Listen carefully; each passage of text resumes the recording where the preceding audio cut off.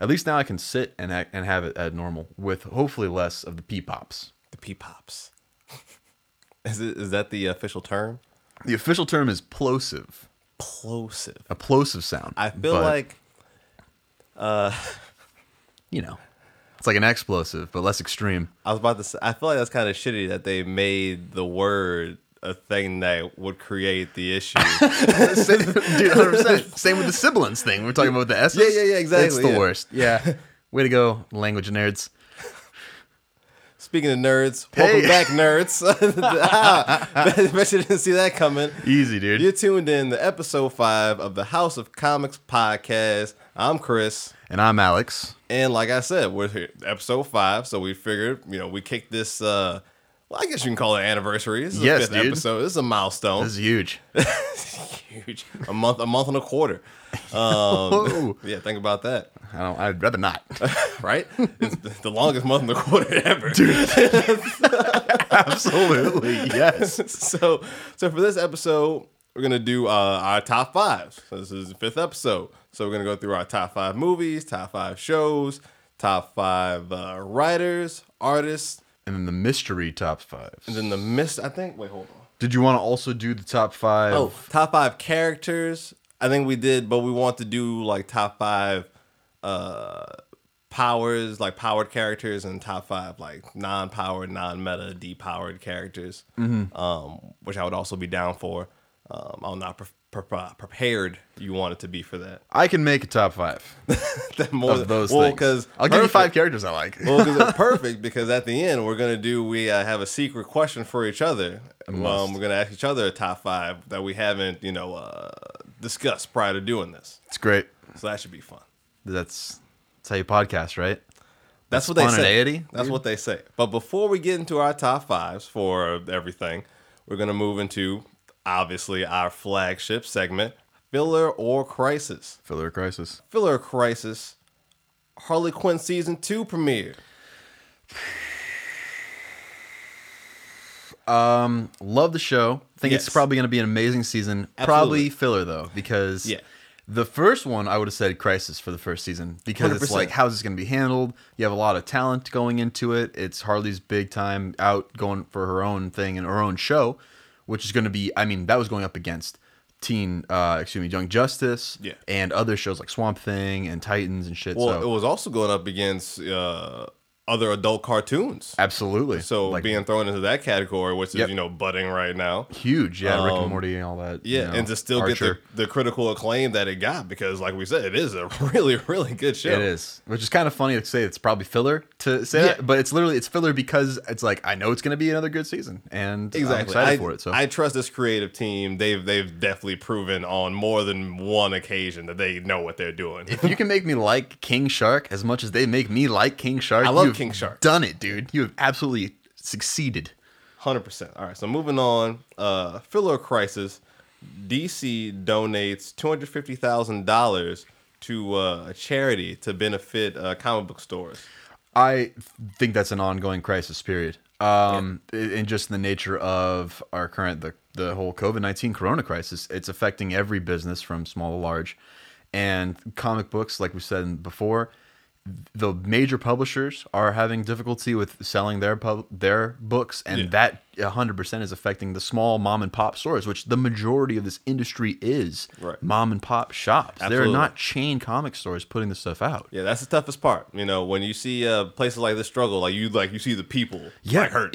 I know these people by name. I've known them for years. Like this isn't like walking into Best Buy or whatever. There's no turnover here in that regard. Right. These are people who are like, they're putting their lives into this as best they can because they love this medium. They're not doing this for money. They're not doing this for any of that stuff. They're doing it because they really, really care about this. Couldn't agree more.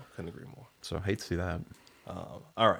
Final topic. Okay. And this one, this is a 50-50. This could go either way.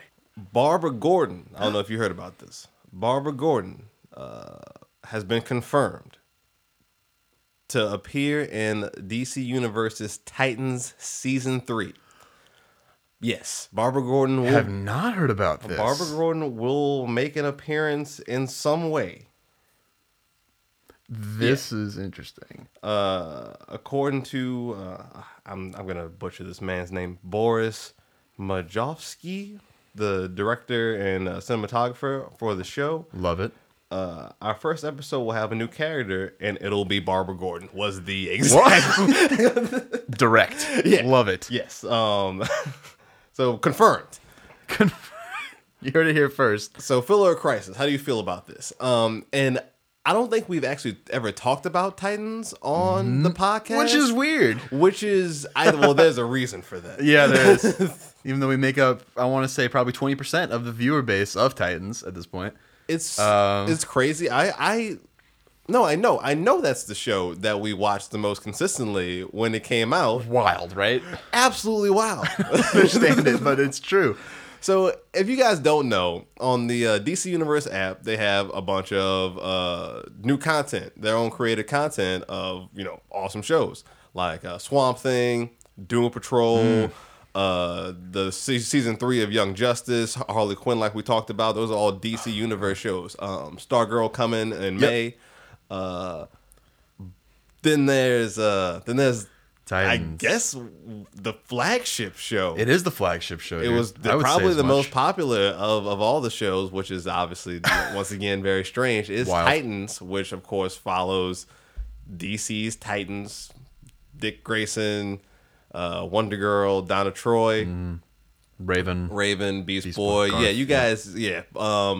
And it's essentially an Elseworld story. I don't know how else to describe it. Yeah, at this point. It's bad. Yeah.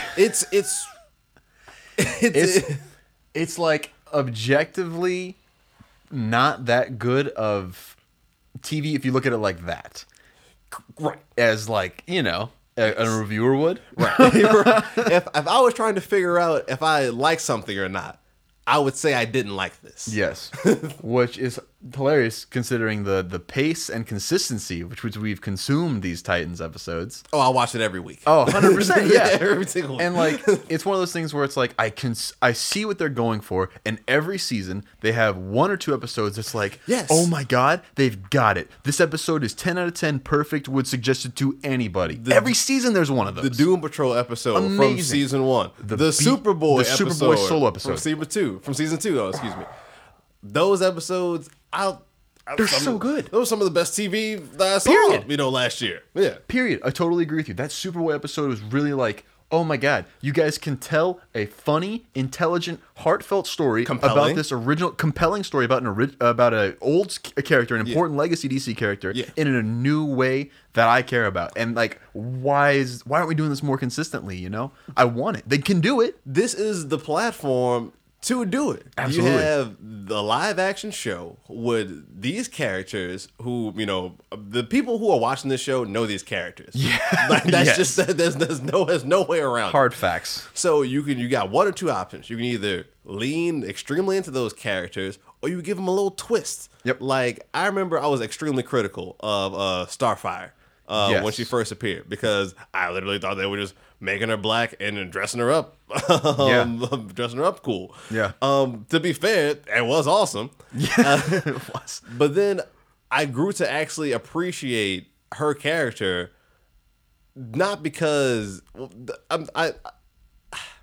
she's one of the more redeeming parts of the show. I'm not saying that she's a stellar actor or I like her character arc. Yeah. Don't get that confused, but she's one of the more redeeming parts of the show at this point. And she's a cold-blooded killer. Oh yeah, she's a murderer. These people kill people, dude. They will kill you for getting in the way. Yeah. It is crazy. So real quick, I want because I don't want to stay on this too long. Even though I do feel like this is crisis level. I think it's crisis. This is crisis level. I agree. How do you think they're gonna roll in Barbara? So I'll tell you why this is crisis level. It's crisis for 2 different reasons. One is because anytime you're going to add a character that big to something like this, it's going to be a big deal.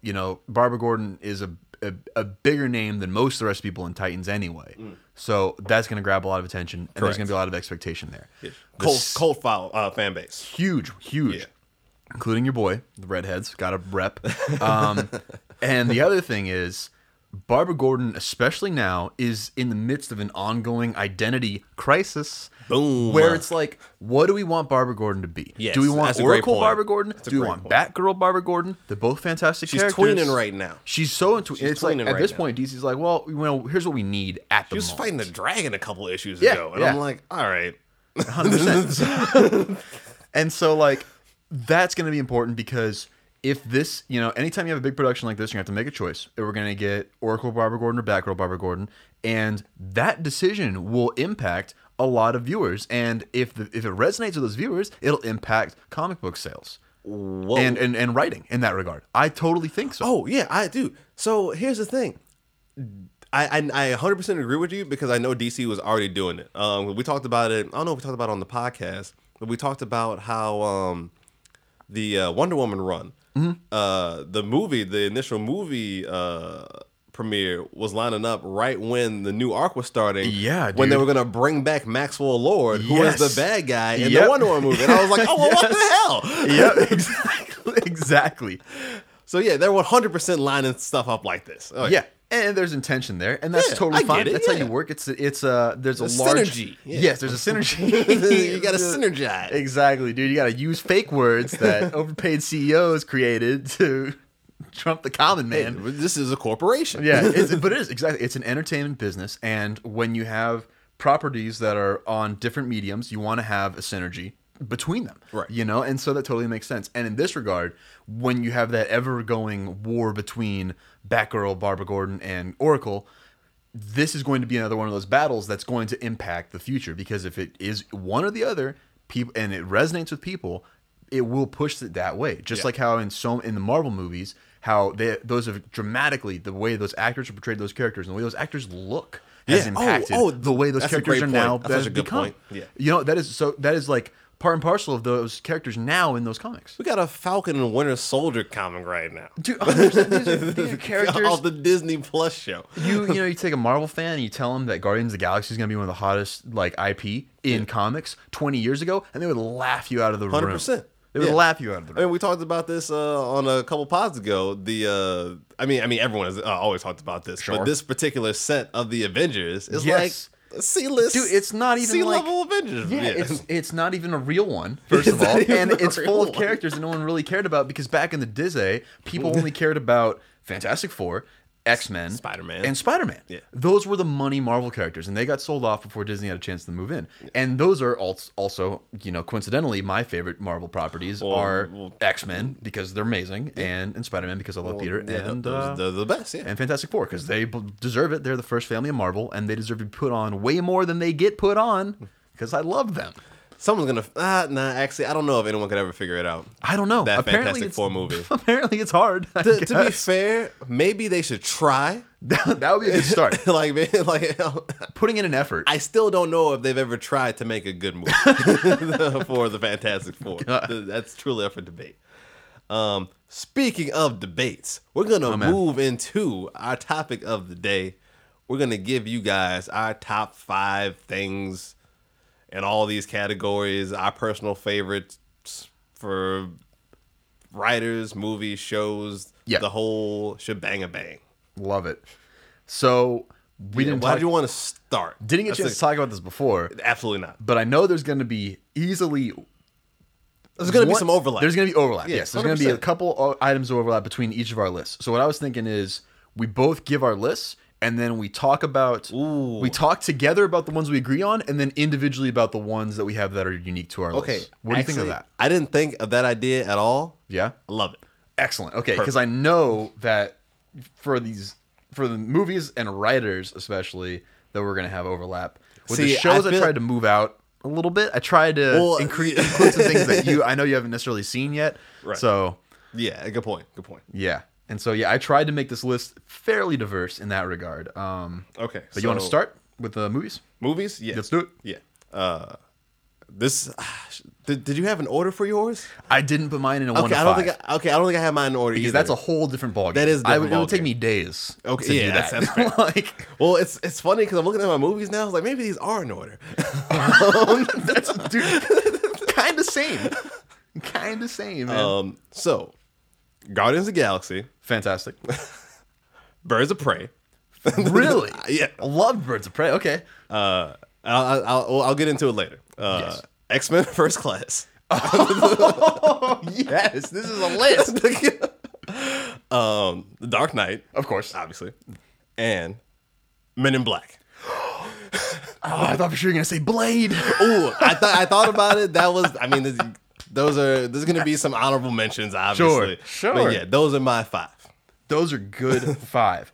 Okay, well, mine are Wonder Woman, Okay, yes. Yes. Shazam, Okay, yep. Spider-Man, the first one with Toby? Sam Raimi's. Yeah, Toby's. Yeah, okay. And then the twist is Hellboy.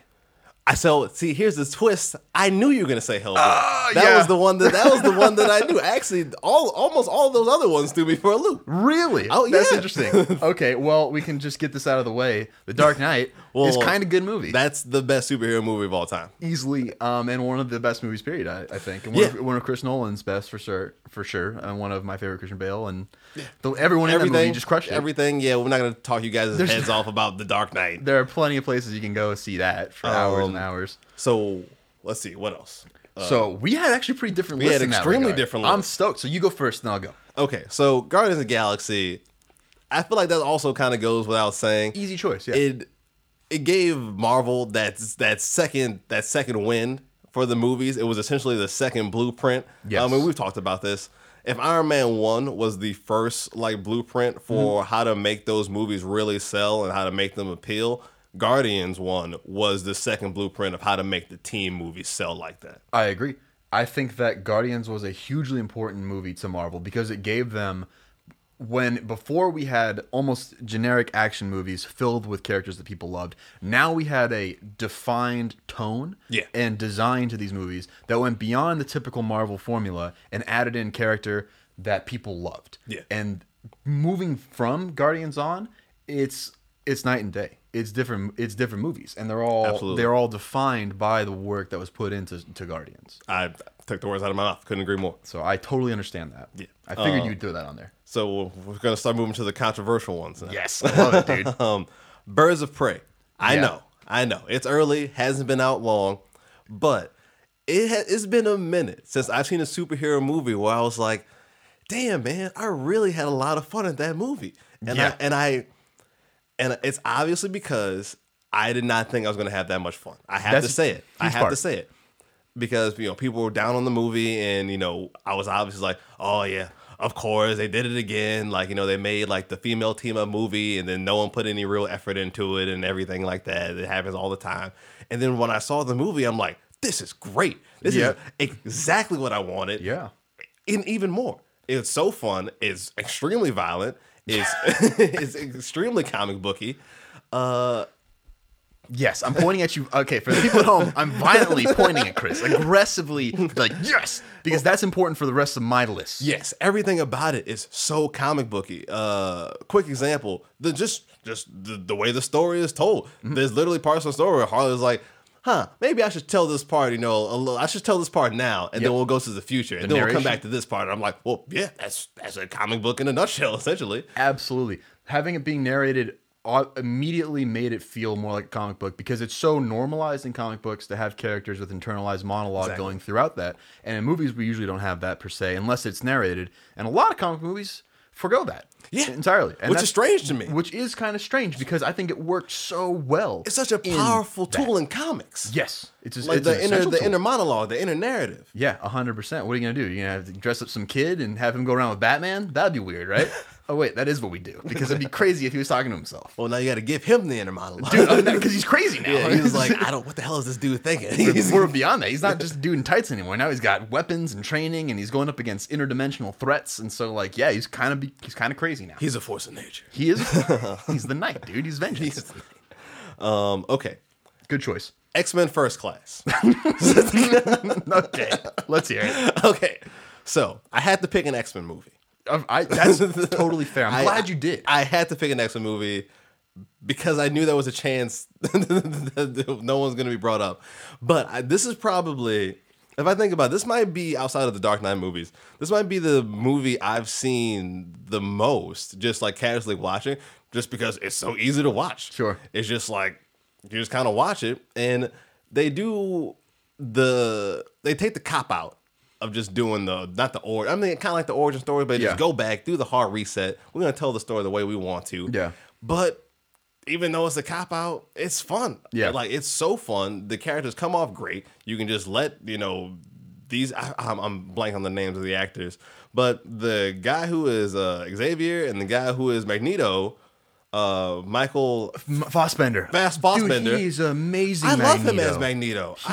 He's a great actor, but he's a great Magneto. And I'm like, if this movie is essentially just a way to just letting him just keep being Magneto, then sure. It's the vehicle for Magneto. Yeah, I'm not gonna object to that at all. Yeah, I agree with that. So yeah, I just wanted an X-Men movie on here. I think that's the best one.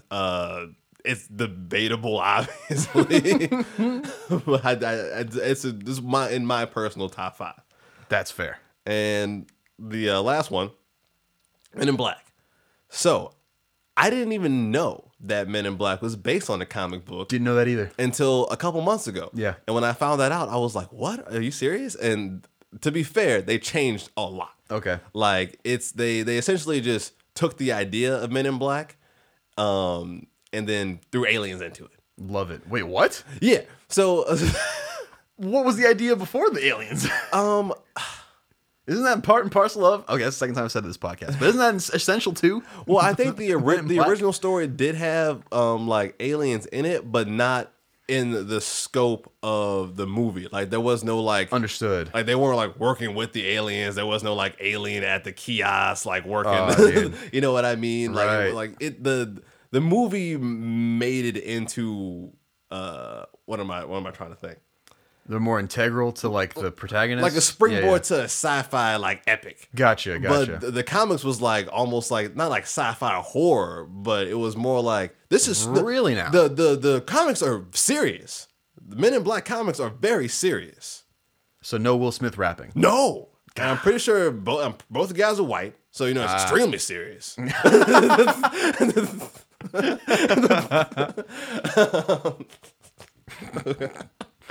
But anyways, so they flipped it and they pretty much said how we need some new IPs, a crazy cool idea. We got to put Will Smith in it because it's gonna pop. So hot. Boom.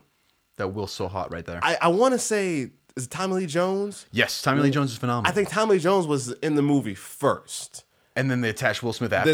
Then Will Smith came after. I think they were like, we need someone. We really want Will Smith in it, but we want like Tommy Lee to like sign off on it. You know what I mean? Dude, that is peanut butter and chocolate. And Tommy Lee was like, it's gonna be good. Oh man, and it's like, how many different ways can we do Lethal Weapon?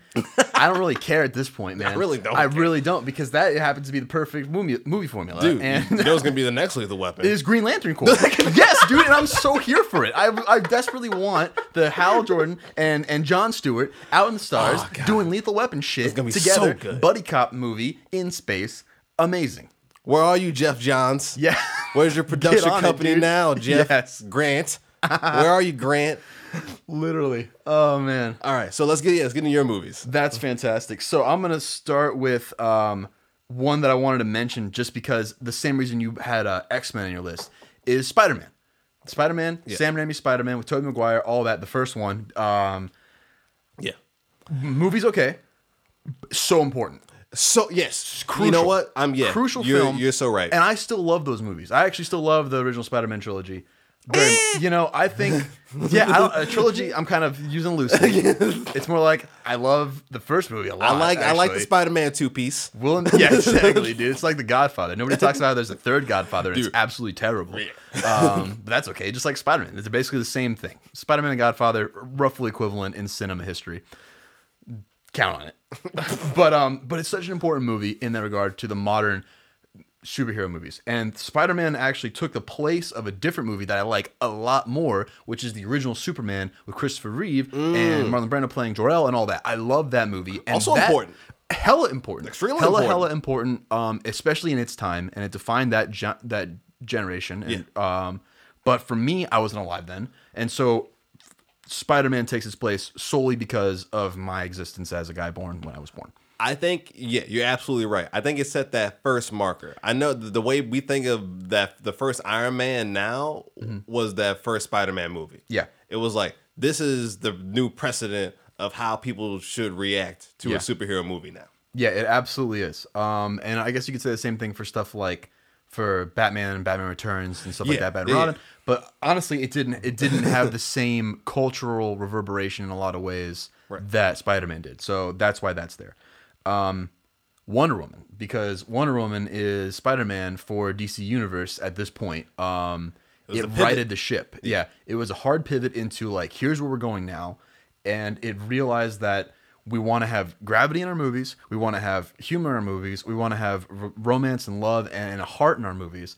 And like, what better character to pull those three things, that gravity, heart, and humor, than Wonder Woman? Yeah. And I think it's Patty Jenkins, the director. She did it such a phenomenal job with that movie. And so it deserves a mention there, because following that movie, the next one on my list, Shazam.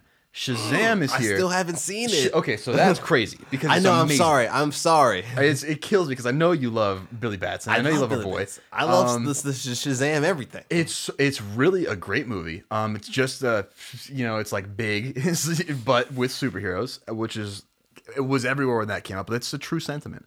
And the reason that's also there is because it feels comic booky. Yeah.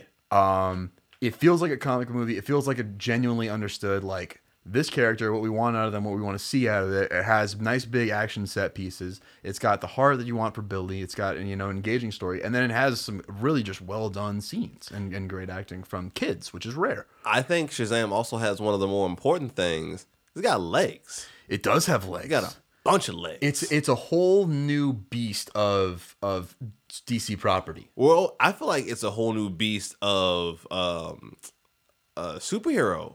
Yeah. Like a step into I don't want to say a kid superhero. Yeah. But like you're right. But what other kid superheroes are there right now? You're right. Like the youngest one is what, Tom Holland? You know what I mean? It would be Spider-Man. The one I was gonna say it was Tom Holland or Into the Spider-Verse, Miles or whatever, but the same exact thing. Right. Yeah, exactly.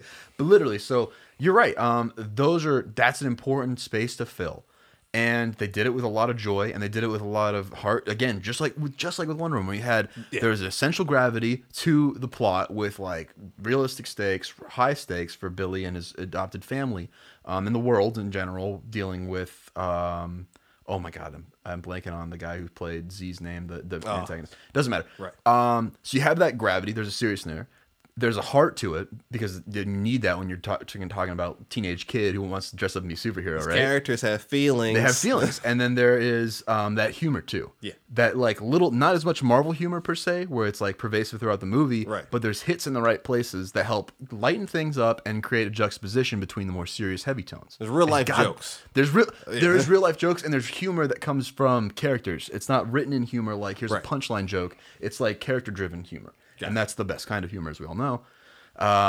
So that's why that's there. And then the other movie that's on here, because it's also a great comic book movie and an adaptation in general, is Hellboy. Yes. Hellboy leans hard into the comic bookiness, and it succeeds. Guillermo del Toro absolutely knocks everything he does out of the park. That is a mammoth of a film, yeah. It is, yeah. And it's a wonderful movie in the fact that like we had comic book movies before that were like Blade, where it's like, oh, this is a comic book property, but we're not displaying this like Chris Reeves playing Superman. This isn't played like that. This is played in a more like dark way. We're gonna make this movie. We're making this movie. Yeah, we got Guillermo del Toro here to make a Hellboy exactly. movie. Like, this is an actual thing. This is a real venture we're about to go on. He's making Pan's Labyrinth, Devil's Backbone, all this like serious, awesome, critically acclaimed movies, and now he's making something based on comic book property that he loved, by the way, and that's what's important. Absolutely. So he captured the heart of Mike Mignola's work, and he made a really, really fantastic film. And the first Hellboy and even Golden Army, I think is the second one, are both great. So that's my list. Heck yeah. All right. Any other movies you want to mention? Anything you can think about? I shouted out the important ones, but the core list is what I said. Gotcha. Perfect. All right. Moving on to, let's do shows. That sound good? Absolutely. All right. We'll do shows. Let's lead it. You hit it, man. All right. So I cheated. Perfect. I have so many in parentheses things. I got slashes. Oops. So I got Static Shock, obviously. A must. And an obvious one for you. I got The Watchmen. That's on mine too. Heck yeah. It's an easy choice, I think. I also got Castlevania. Oh my god! I counted that. Do you I count don't- that because what is it? Garth Ennis is doing the writing for I that. thought it was Warren Ellis. I think it is Warren Ellis. I always, you know how we do this every Yeah, time. yeah, we do this every time. But that's why I counted it. That's also I cheated again. So whatever. No, I will allow that in that regard for sure. It is, Warren Ellis. Yep. And then was it one more? Oh no, two more. Teen Titans / Young Justice. I cheated there again. I consider those, they are in the same lineage. They are homages to each other. They're spiritual successors. Like That was the words coming out of my mouth. yes, like those are like the same. Like Young Justice might as well be Teen Titans Unlimited. Yes. And then last one, obviously, I'm gonna do it again. BTAS Also on my list. and Batman Beyond. It's a dumb. Okay, that's It's- fine because also a spiritual successor. To the Exactly, original show. 100%. So let's get the ones we both agreed on. Let's start with the big Mamma Jamma, the one that like changed my life as a comic book fan, BTAS. Yeah, BTAS. What can you even say? It's kind of like Dark Knight. Like, Yeah, like it's a this- perfect comic book show. Yeah, It- it's perfect show. It's pretty much, it's without flaw as a comic book show. The animation is the highest of notch. The music. The music is scores. still iconic. The lines and the writing is exceptional. It's still defining Batman to a generation of people for years to come. The voice work is phenomenal. I mean, what's bad? The red sky on the black paper. Oh my God, yes. Dark. Andrea Romano, Andrea being a Romano. hero. So yeah, Kevin and- Conroy. yeah, the legend literally created a Batman voice that's in my head when I'm reading, Tynion's works. To this day, I'm hearing Kevin Conroy, Nice. So like, yeah, it's pretty perfect. And Batman Beyond, Almost same thing, really. Like yeah, it was so bold, so creative, insanely so. and they just nailed it. Like I can't think of a better remix of something in like almost any medium, really. It's so intelligent in the way that it approaches all of its characters. And Yes. again, it is like, it's the kind of thing where you know that these people care about these characters, know these characters, lived in the world of these characters, because they are able to take them forward in time in such a realistic Yeah. and logical manner that it's like, it's almost crazy, and so seeing that done so expertly with, again, all of the production quality of BTAS, of the Batman the Animated Series, Yeah, they kept that same energy. keep that same energy, dude. That Mr. Freeze episode still pulls, any kind of Freeze episode still destroys man. my heart. Ah, that one hurt. What were we talking about? The ones that we had in common? Yes, the Oh, other yeah, one so- is Watchmen. Watchmen. Yes. Oh, dude. So Wow. talk about again One like experience. Was we did the whole shebang bang that the weekend. whole shebang bang. We watched the whole thing in one sitting. Pretty much, too, like just about. I would say almost one sitting because Essentially- we ran out of day. Yeah, we yeah, had to go to sleep. Yeah, we had to go to sleep, woke up, and then just started burning through it again. And we were watching the Watchmen motion comic. Yep. Yep. And so the first time I had read Watchmen was in high school, and I was just like, this is going to impact everything forever. Like this is going to change things. Like when I was like 18 or 19, whatever.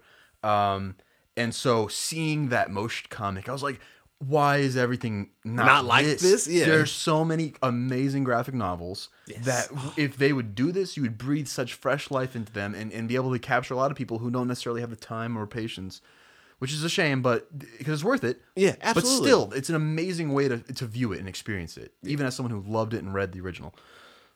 Oh, we're talking, of course, about the motion comic. The motion comic, yes, not the Watchmen show. Yeah, the Watchmen show with Regina King on HBO, which was, like I said, if Batman Beyond was the best remix of an original idea, I would put Watchmen at number 2 I agree with in that. terms of a remix. And a lot harder of one too. Absolutely, yeah. One, anything that's involving Alan Moore is difficult. That's like a law of physics. Because he doesn't like you. He doesn't like you. He doesn't even probably want you to read his stuff. He writes the stuff for himself. Yeah. With his wizardly beard.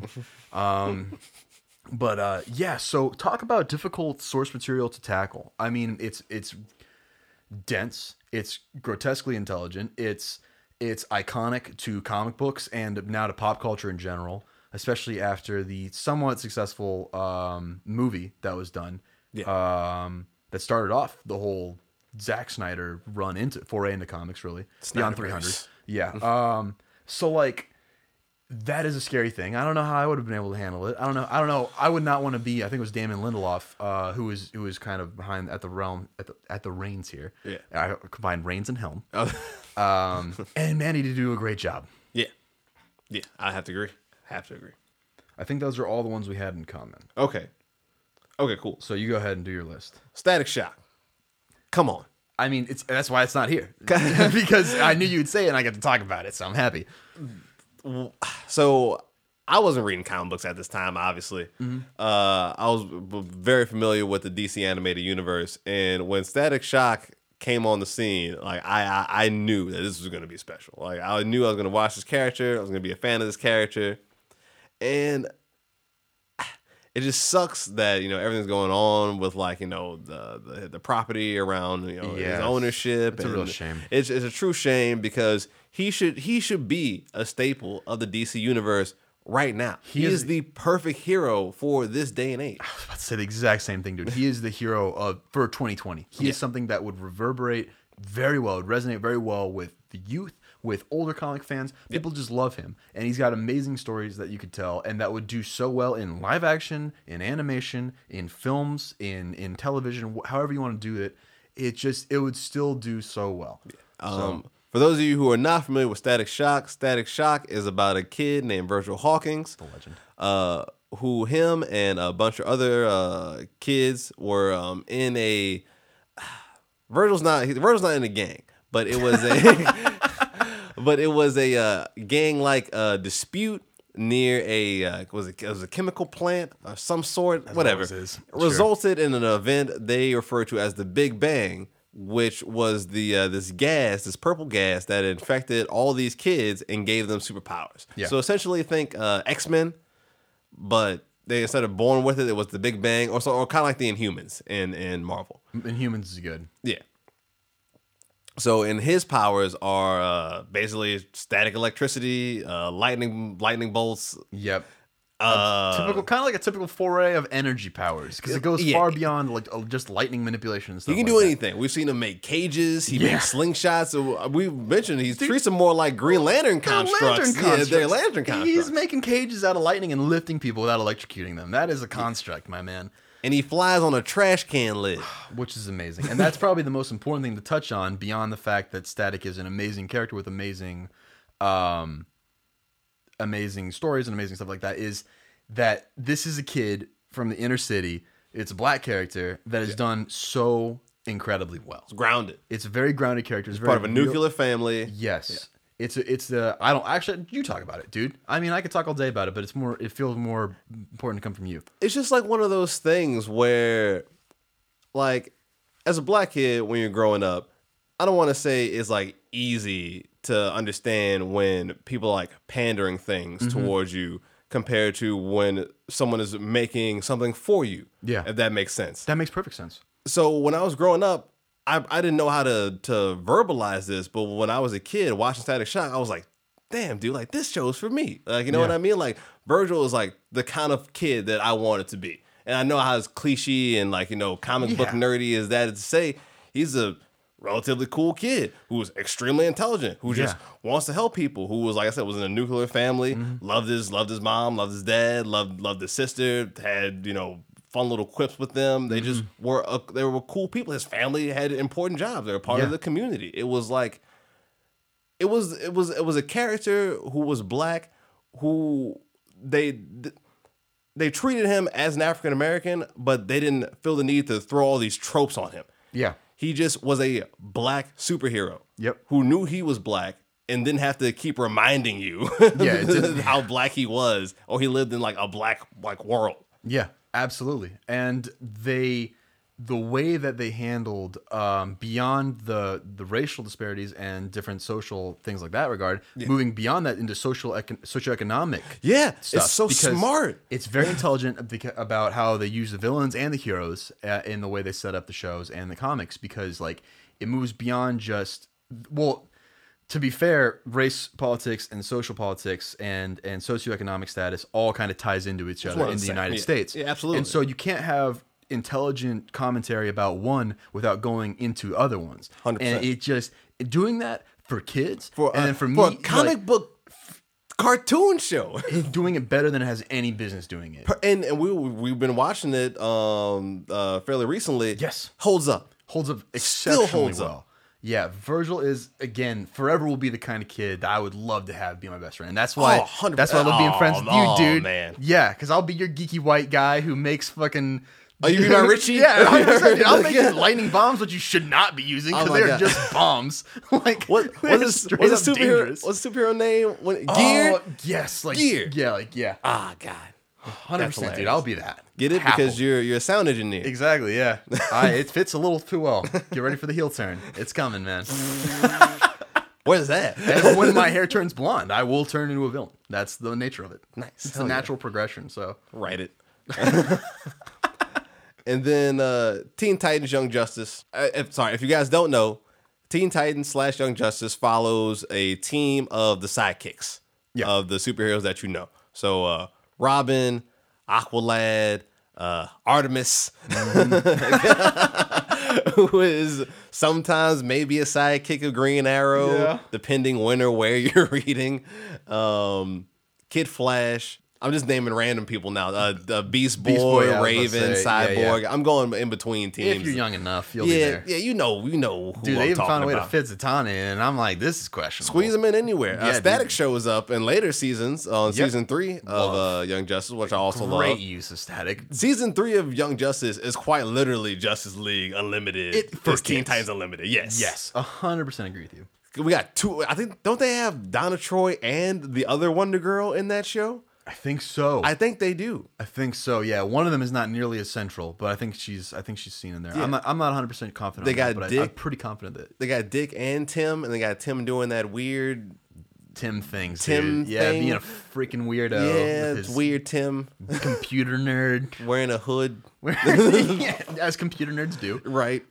But like once again, a show that's centered around teenage kid characters for kids that it's just fun. It just handled everything so well. They knew when to get serious. They knew when to be fun. Yep.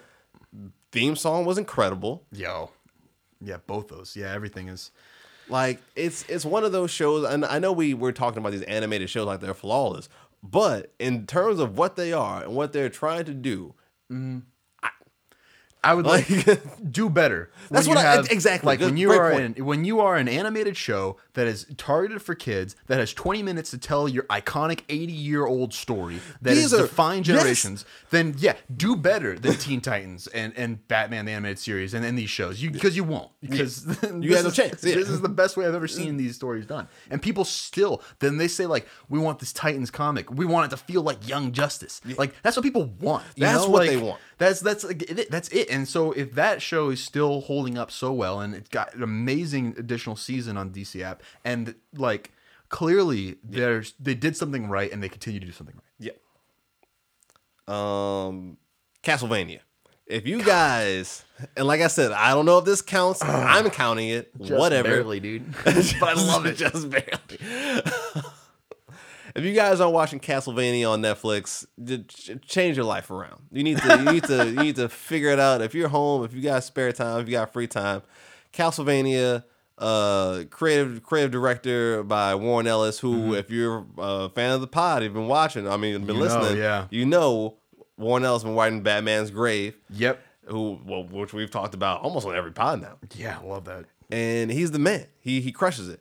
And he's crushed this Castlevania show. If you don't know about Castlevania was originally a video game that's been translated into essentially every single medium. It's almost funny how many renditions of Castlevania there have been, despite it being still relatively unknown to the vast majority of people. It's funny, and like I think that the biggest importance that Castlevania has in modern culture, and especially in gaming, is its part as half of the portmanteau for Metroidvania. The Metroid games and the Castlevania games coming together to mean something, to create a subgenre of these action adventure games. Yeah, I agree. And so that is probably the most important thing about Castlevania. If you want to go play Symphony Night and other stuff like that, like do it. They're still great games. But like it has lost a lot of standing in the modern time. And this show, holy smokes. This is the best vampire thing I've ever seen. Yeah, it's so good. I'll be fair. I haven't seen that many vampire things. I'm sure you're more well versed in it than I am. Yeah. But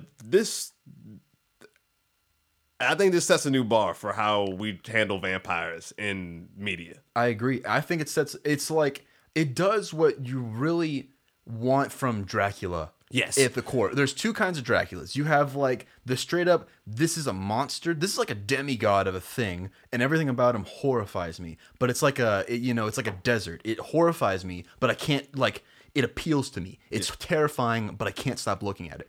And then you have then you have the Dracula where it's like almost like a Greek god, where it's like he has the flaws, he has the personality, he has character, and like you can't help but feel bad for him. And that is this Dracula to like the highest level. He is so well written and he is so well acted, and you like by the end of this show, by the end of the second season, you're just like, oh god, man, his character is resonating. Like he has been put through he has overcome all of his personality to try to give humanity a chance, and all we've done is just show him why he was right in the first place. Everybody is broken by the end of season 2. Oh my god, they're broken. You're broken. It is heavy, man. It's so heavy. It is. So that's why I felt like I had to include it, because it feels so comic booky to me. Obviously, because of Warren Ellis. Yes. Because I'm going to bring up amazing. The fight scenes really drive home the comic book feeling of it. Yeah. The way the flow of them, the way the camera moves, it feels like panel work. It does. And I just love the way it comes off. Yeah, it's exceptional visual storytelling, which is the whole thing that you do in a comic book action sequence. Like you're going to have panels on paper, and you can show any part of a fight. So what part of the fight are you going to show that's going to actually that's going to convey the emotion, the character, and the plot in a meaningful way? And comic books, when they do it right, that is what they do, and that's what Castlevania does exceptionally. Like when Alucard and Dracula are fighting in the bedroom, and you see the painting on the wall, and it's like tear out my heart, man. So yeah, Warren Ellis, Transmetropolitan, and Hellblazer, and other things, and Batman's Grave, Planetary. Yes, he just continues to be amazing, and so Planetary Batman, which I didn't know if you knew was a thing. No, yes, he did a crossover. It was a Planetary Batman comic. That's cool. You should definitely check it out. That's gonna happen. I haven't read it, but I saw it, and it looks out of the quarantine checklist at the top now. Planetary Batman. Yeah. But I'm glad you mentioned that. I don't know how much I would include that, but just I think it counts, and it should also be talked about at any chance. You're welcome. Yeah, you are welcome, people. If you haven't seen it, Ross. Ross hasn't seen Castlevania. I don't know if he has, but if you have not seen this, I'm speaking directly to you at this moment. Ross, go watch it right now, because it's amazing and you will love it, and everyone else who's watching this will really love it. It's really exceptional. Absolutely. Is that your list? Yes. Yeah. Truly righteous. BTAS, Static, Teen Titans, Castlevania, Watchmen. Yep. Perfect. So my list is beyond that. It's actually interesting because I only have one animated show. Ooh, okay. Because this I went is a different. interesting. Well, technically two, I guess, but one. And the one I'm going to talk about is Justice League. So, yes. Okay. Of course. Dumb, obvious. Justice League, and then just like with you, I'm doing / Justice League Unlimited. Because that is the successor. It's really the next season. It's season 2 or 3 of the show. It's the logical next step. And those characters, I mean, they're drawn the same way. It's all handled by Bruce Timm. It's all the same. It's the same, and it's the same in the best way. It's the same as it's the best same. You guys loved these characters and these stories being done like this. Well, here's a story about Etrigan, and here's a story about the Question, and it's still one of the best Question adaptations I've seen. We got this Captain Adam story, all right, and I'm like, yeah, dude, 100%, absolutely. And it's kind of like Brave and the Bold in that regard, where it's like, okay, we can take some more wacky stuff, or not necessarily wacky, but like more cult loved characters, and more like the B-sides that people love, the deep cuts, and we can put them out here because we've already had such success with our main group of heroes. In Justice League, you have the Trinity plus Hawkgirl, Jon Stewart as GL, and Martian Manhunter, and then Flash. And this Flash, I think, is Wally, right? I'm pretty sure it's Wally, not instead Yes, of Barry, it is. right? I think it is Wally in the show. Pretty sure it's Wally. Yeah. And then from there in JLU, it's like, here's everybody, including one of the coolest versions of Aquaman, Hooked Aquaman. Hooked Arthur. Handless Arthur. The most, it's like, yo, before Jason Momoa was like, yeah, I'm the badass Aquaman, we had the Justice League animated show Aquaman, which was the most badass Aquaman. That's still the number one Aquaman. I love that Aquaman. Jason so Momoa much. is an extremely honorable number 2. He's great. But it's hard to top. He's great. But yeah, so that goes on there for obvious reasons. And the next 3 shows are, I'm gonna do.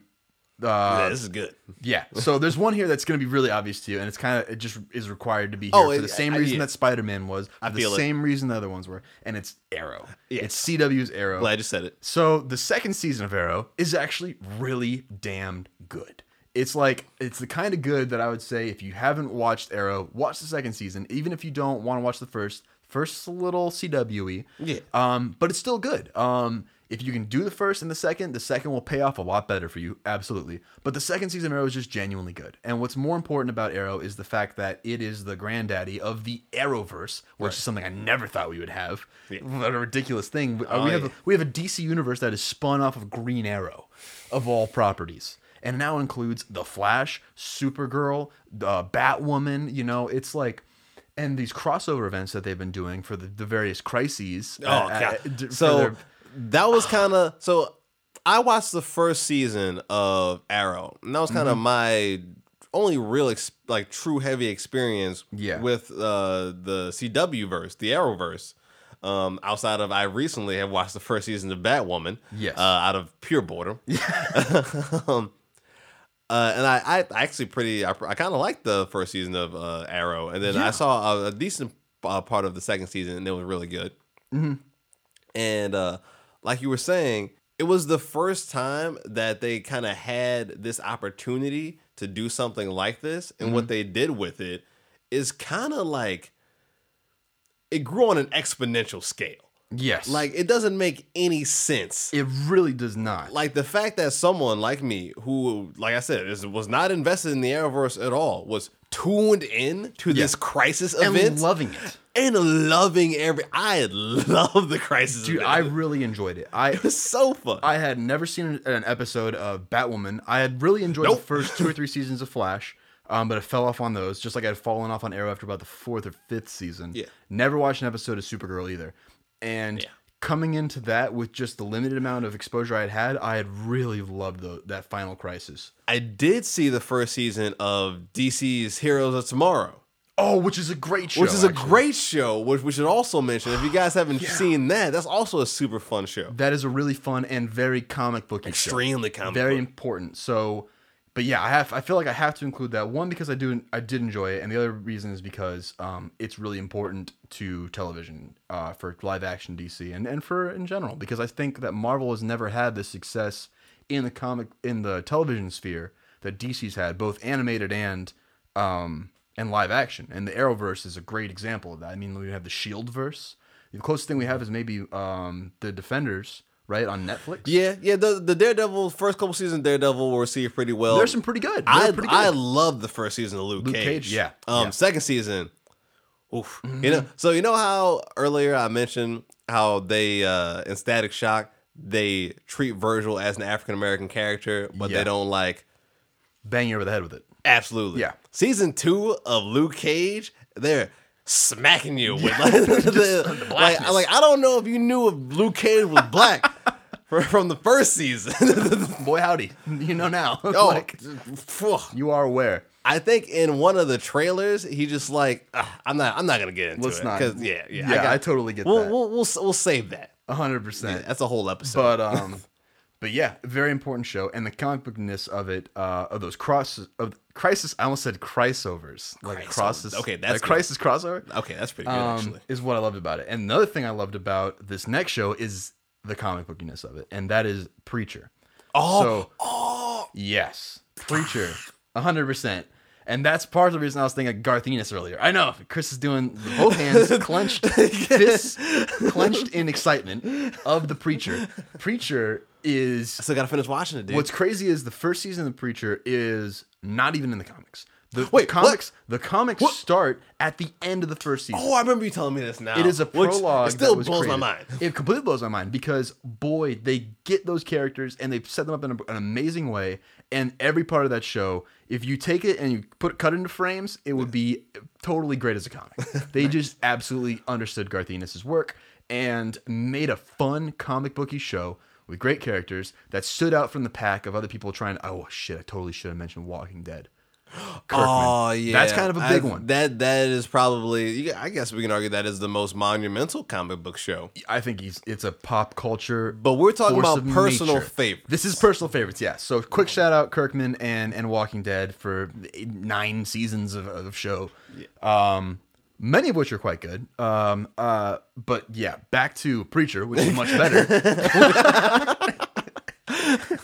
Absolutely adore how everything in that show is handled, and if you haven't checked it out, I think it was on AMC. Please check it out. I think it just wrapped its 4th season. I think that will be the final season. So that's worth it. And then sticking with Garth Ennis, actually, What? I know, The Boys on Amazon. Oh, I still haven't seen this either. So Damn it. Garth Ennis 2 for 2 with amazing comic book to TV adaptations. I don't know who is in charge of doing these adaptations. I know Seth Rogen worked on Preacher, by the way. What? I'm pretty confident it was Seth Rogen. That's badass. Really badass. He just I guess he loved the comics and wanted to be involved in producing it. Shout out to the Green Hornet. Oh shit. Oh man. Oh, I should have made a dog.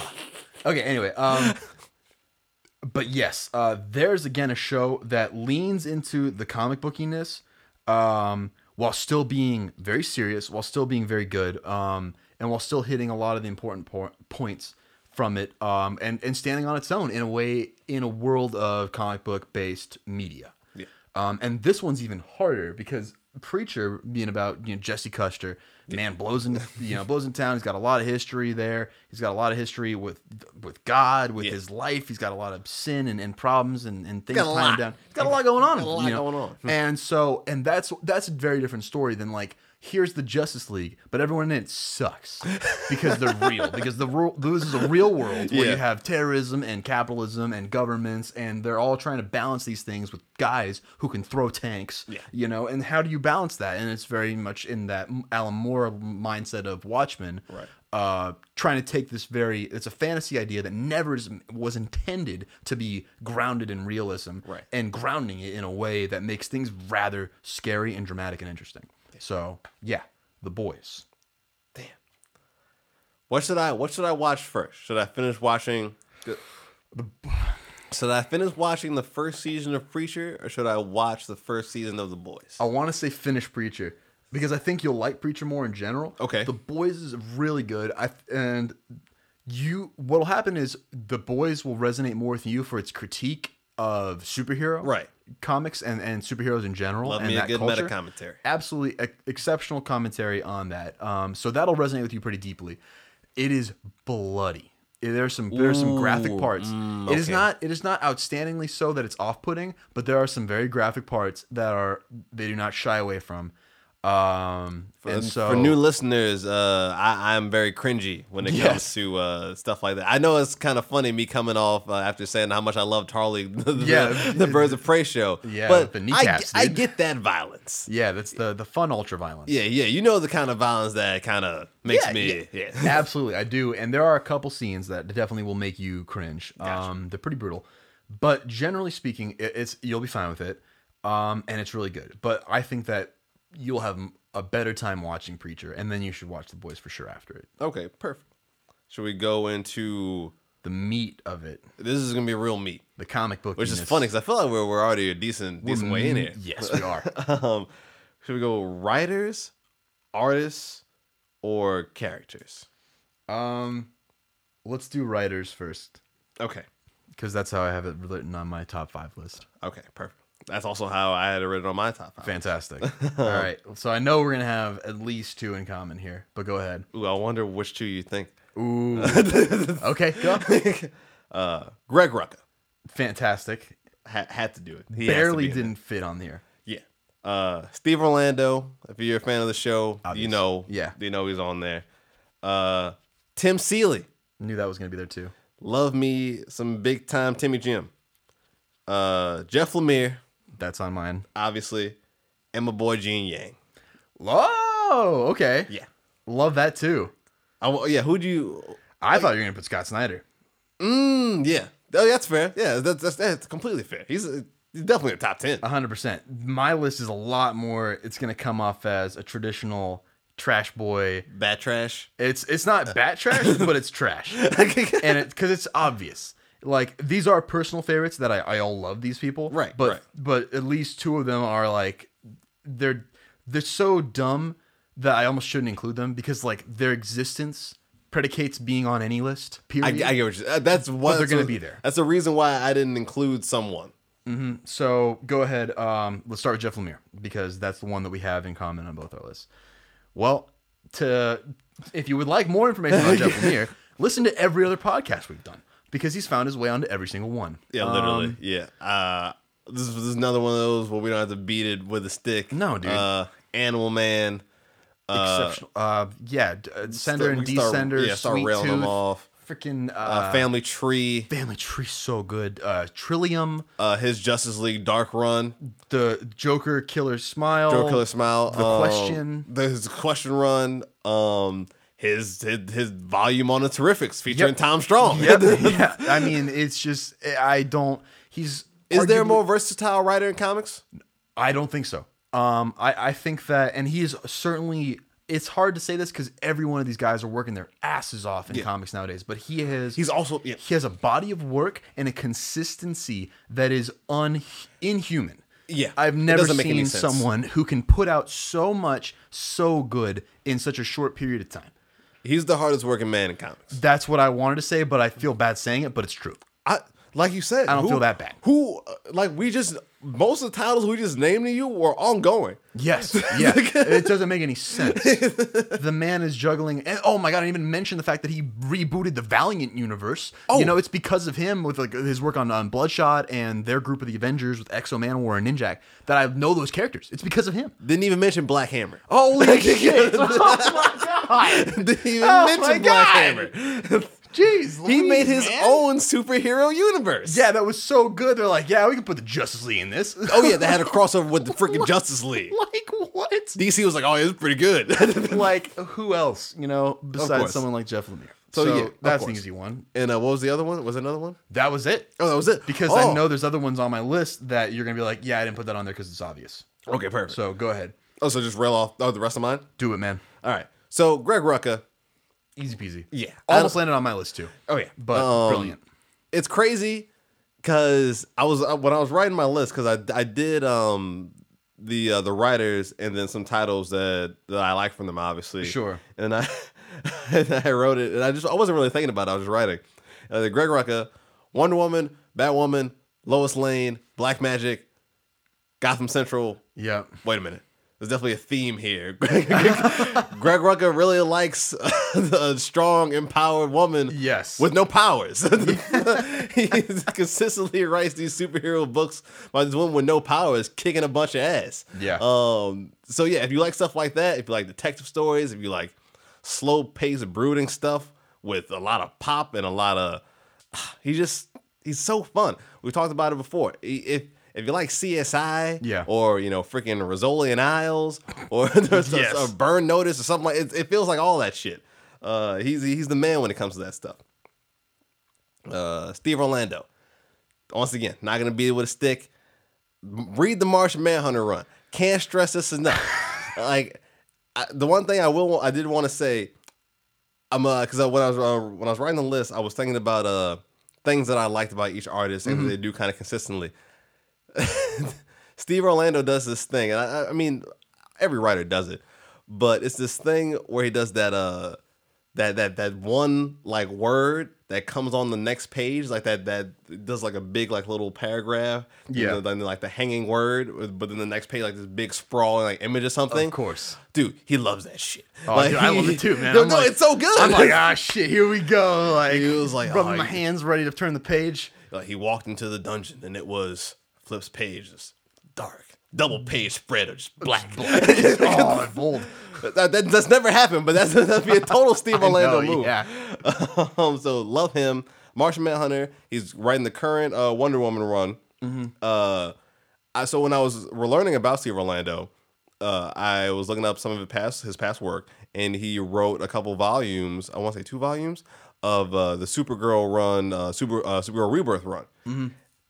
I read all 2 volumes. Like I just like reading his stuff. Like I don't care about Supergirl at all, but for those 2 volumes, like Supergirl's pretty goddamn cool. Yeah. So yeah, those are the titles I want to mention. Tim Seeley's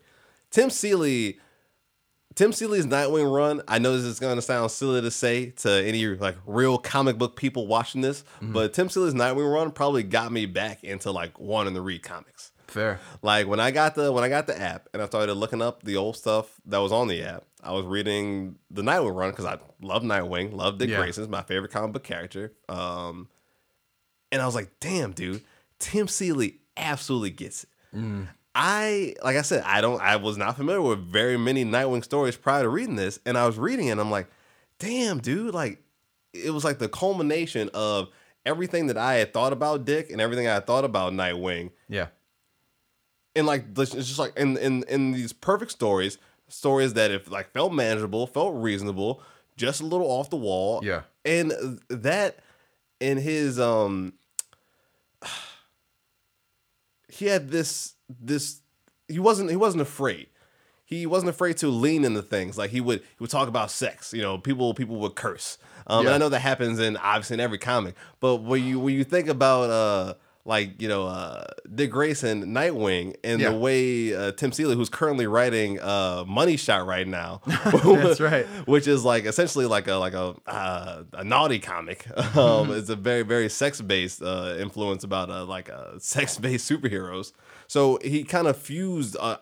It's kind of funny. I was reading back on some of that stuff, and a lot of that stuff is kind of infused in Nightwing. A lot of sex is very present, which is fun. Sex is fun, and Tim Seeley gets that. Yeah. Also did Grayson with Tom King, where Dick Grayson is a spy working for Spiral. I talked about it before. Yeah. People are sleeping. All right, these are not jokes. These are not games. People. Tim Seeley, who I'm talking about right now, Tom King, who wrote Mr. Miracle and Strange Strange Adventures, Vision. Yep. Was on Batman. Yeah. Batking. Though, really, though. Tom Man, Bat King. Those 2 people were writing this book. Writing Exceptional. Yeah. Exceptional talent, yeah. I thought they crushed it. Like I said, Money Shot. I wanted to mention it because Tim, I think that's the favorite thing he's like ever written because he won't shut up about it. He's all over Twitter. That's all he talks about. So I feel like I should read it just because how much he likes his own work. And then Bloodshot, which you're reading right now. Yes, which is good. Yeah, which he's apparently is also crushing that. Yeah, 100%. And who I really want to talk about, I want to shine this light on. My boy Gene Yang.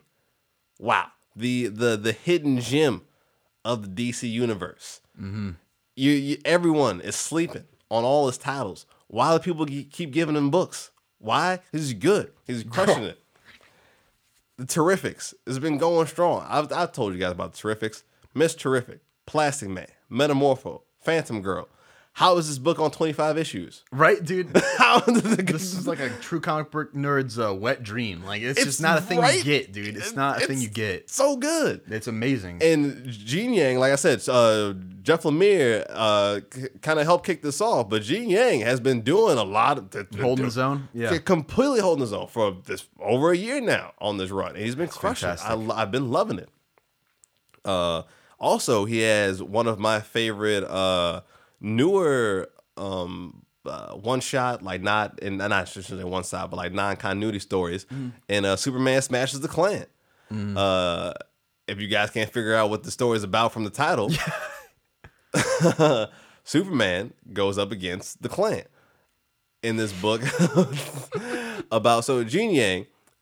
He always writes about Asian American or Asian characters in his books because he feels like it's important, and I get that completely. Totally. He always feels the need to do it, and he says he does it unapologetically. He's not afraid to do it because he knows he can do it well, and he wants to tell these stories, and people want to read them. And I'm one of those people.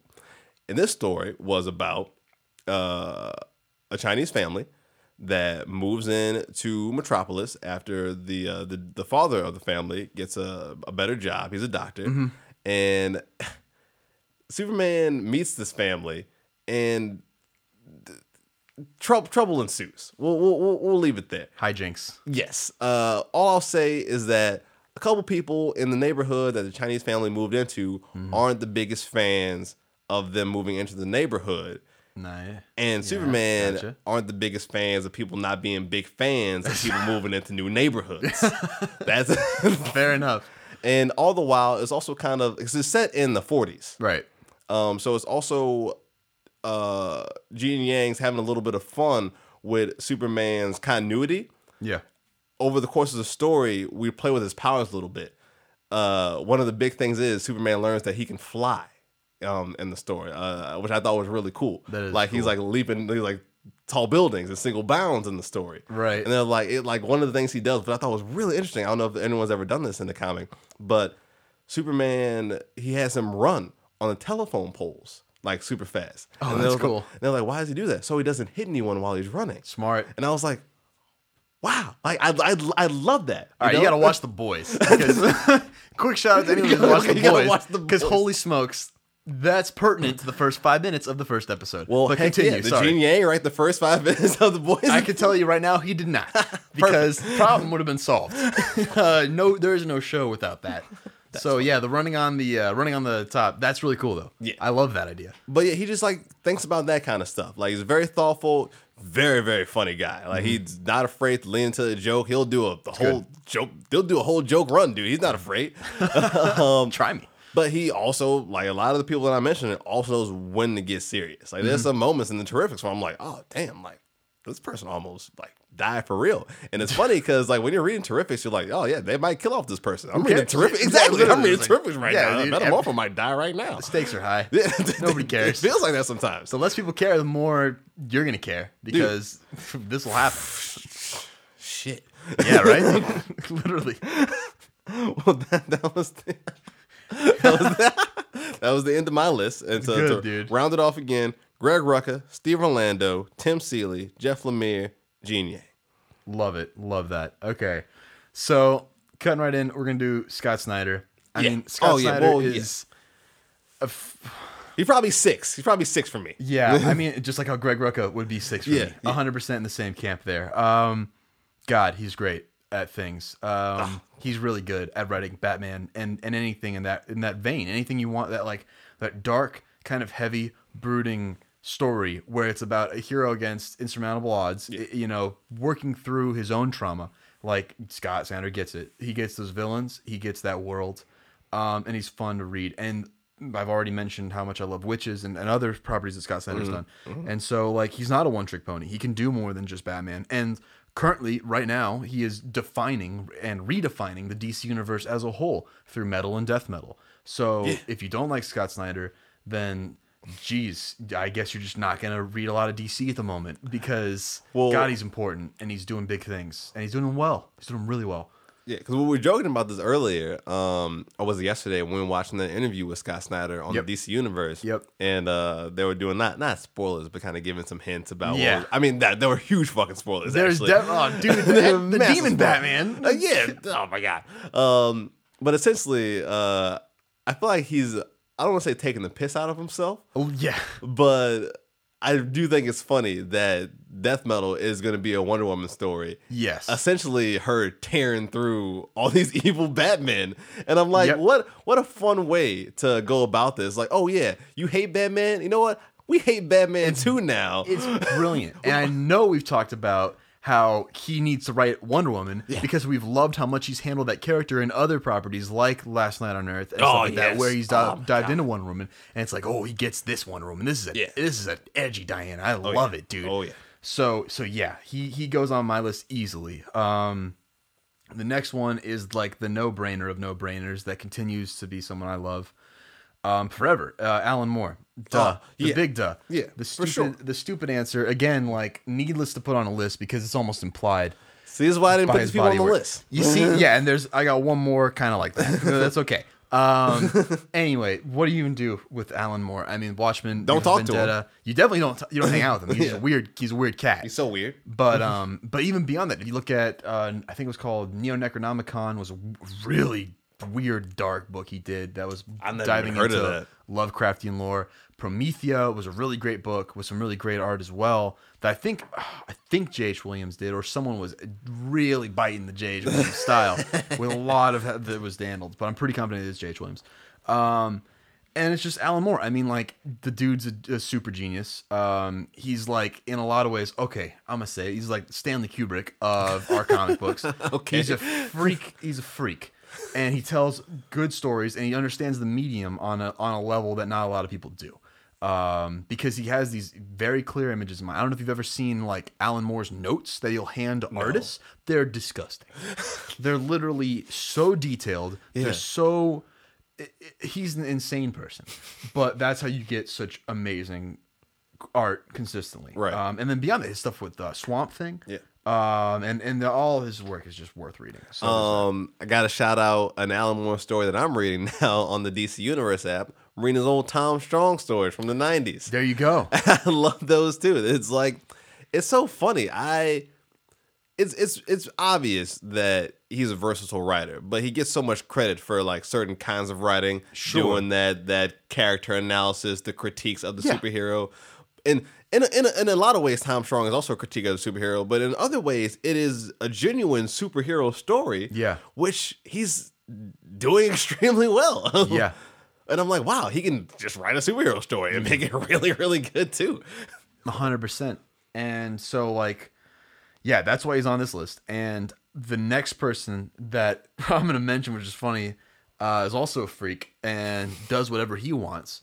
And we've already talked about ad nauseum, is Grant Morrison. Oh, God. So Grant Morrison's another dumb answer because it's dumbly correct. Yeah. Absolutely. God, is he great at things. And like, I've read plenty of Grant Morrison stuff in the past, but it wasn't really until I was like reading this Green Lantern run that I was like, dude, I really out here? freaking love Grant Morrison, man. Like, he just doesn't care. Like the All-Star Superman stuff.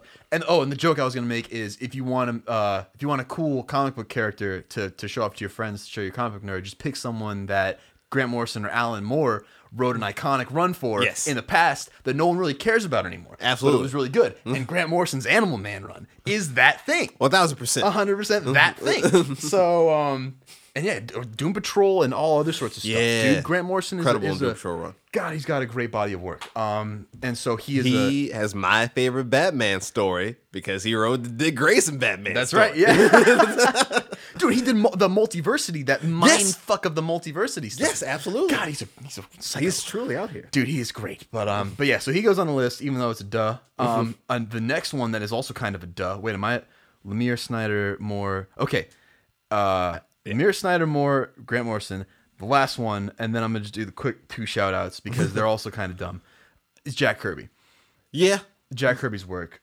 Generally speaking. I was like struggling a lot with different writers. Oh yeah, because there's so many. And so like I feel like I'm glad you did your list your way because we did like we kind of did the complimentary list. Absolutely. Yes. They're like 100%. These are like the iconic writers of the times who should be mentioned, have iconic stories that are my favorite stories from these characters. And then here's some guy who started reading comic books a couple years ago likes right now. Yeah, exactly. No, and it's perfect because it's important.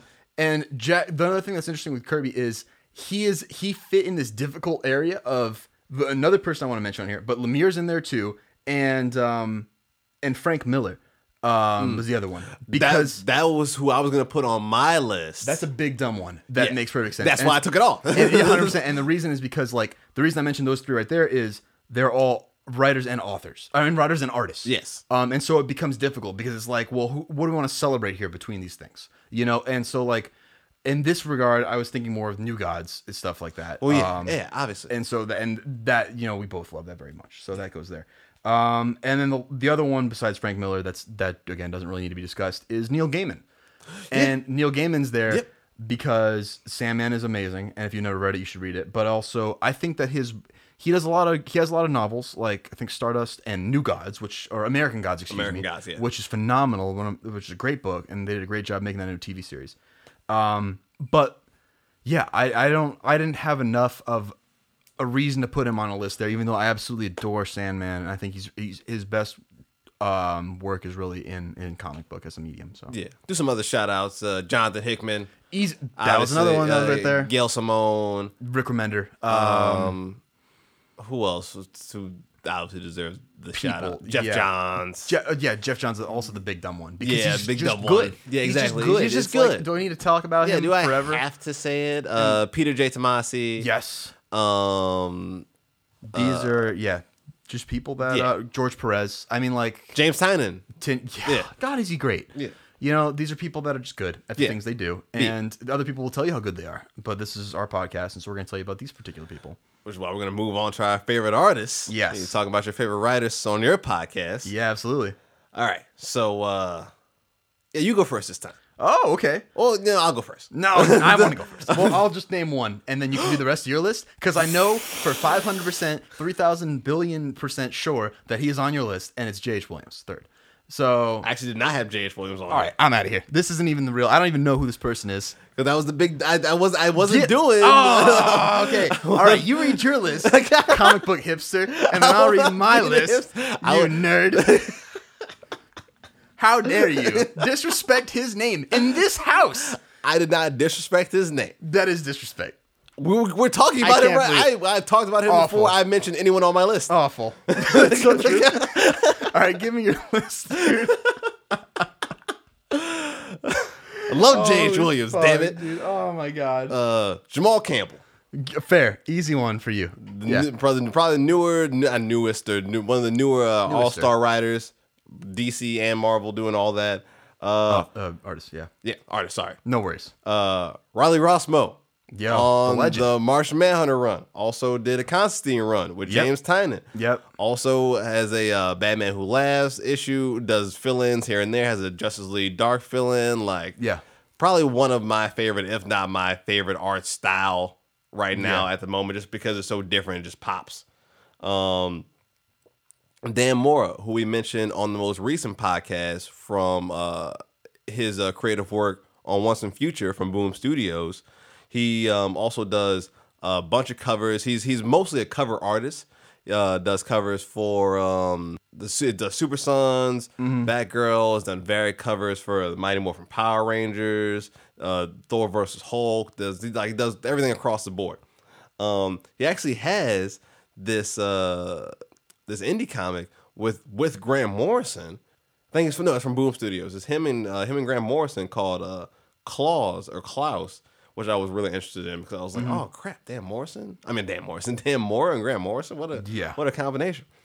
Andrea Mello from her work on Plastic Man with Gail Simone, right, and the Female Furious, which I'm reading right now. Dude, Female Furious is good. I love what I'm reading, and I love what I love about her is the versatility. Yeah, big props to the versatility, and a lot of it comes across in that one Plastic Man run because she has Plastic Man turned into so many things, and I'm like, wow, you can draw this? Like, why do you draw this so well? And the last one, Javier Hernandez. Fernandez, who is attached to Tim Seeley for that Nightwing run. As much as Tim Seeley got the writing and the stories down for Dick Grayson and Nightwing stories for that run, I thought the way it looked was also perfect. Yeah. Because he is one of those art styles that you can see the character, the body is clearly there, but the anatomy isn't the most important part. So when they make those movements, they get that exaggeration. It gets a little cartoony. It has almost like a little anime flair to it, like how the characters kind of move, which is perfect for Nightwing. Sure. He's a gymnast. He's an acrobat. You know, flying across the rooftops, moving across the page. You want him to flow. Exactly. You want that energy. And he did an incredible job of it. So yeah, those are my 5. Those are good. Those are good 5s. Well, my hipster 5. The hipster 5, dude. Well, that's okay because I have the non-hipster 5. I have Old Man Comic Book 5. And we'll start with Old Man Comic Book 5s. I mean, this is my favorite artist as far as personal what a human can do in art to define a style that's so unique and create characters and scenes.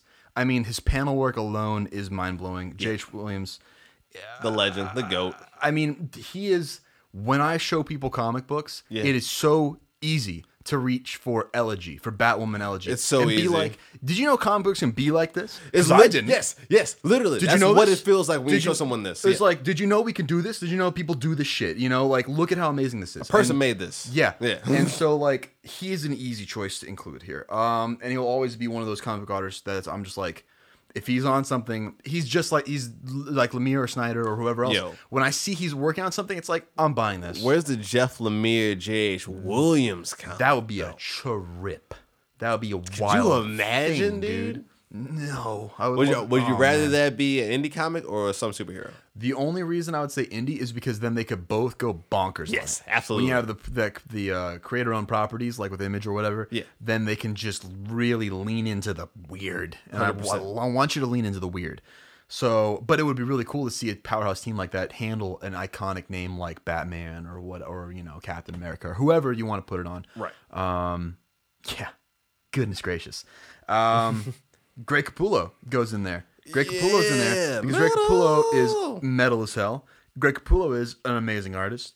Greg Capullo he's everything I want and more. I don't know if that's true, but he's everything I'm happy with as far as a Batman artist. Dude, I was about to say he's everything I want out of Batman. He just like that power pair of Snyder and Capullo. Snyder and Batman Is Snyder that is Batman. The trilogy of Snyder, Capullo, and Batman. Exactly, dude. He feels like he understands these characters, and he has this dark, grounded approach to characters that like goes back to when they were redefining Batman. Goes back to another artist who I'm going to mention here.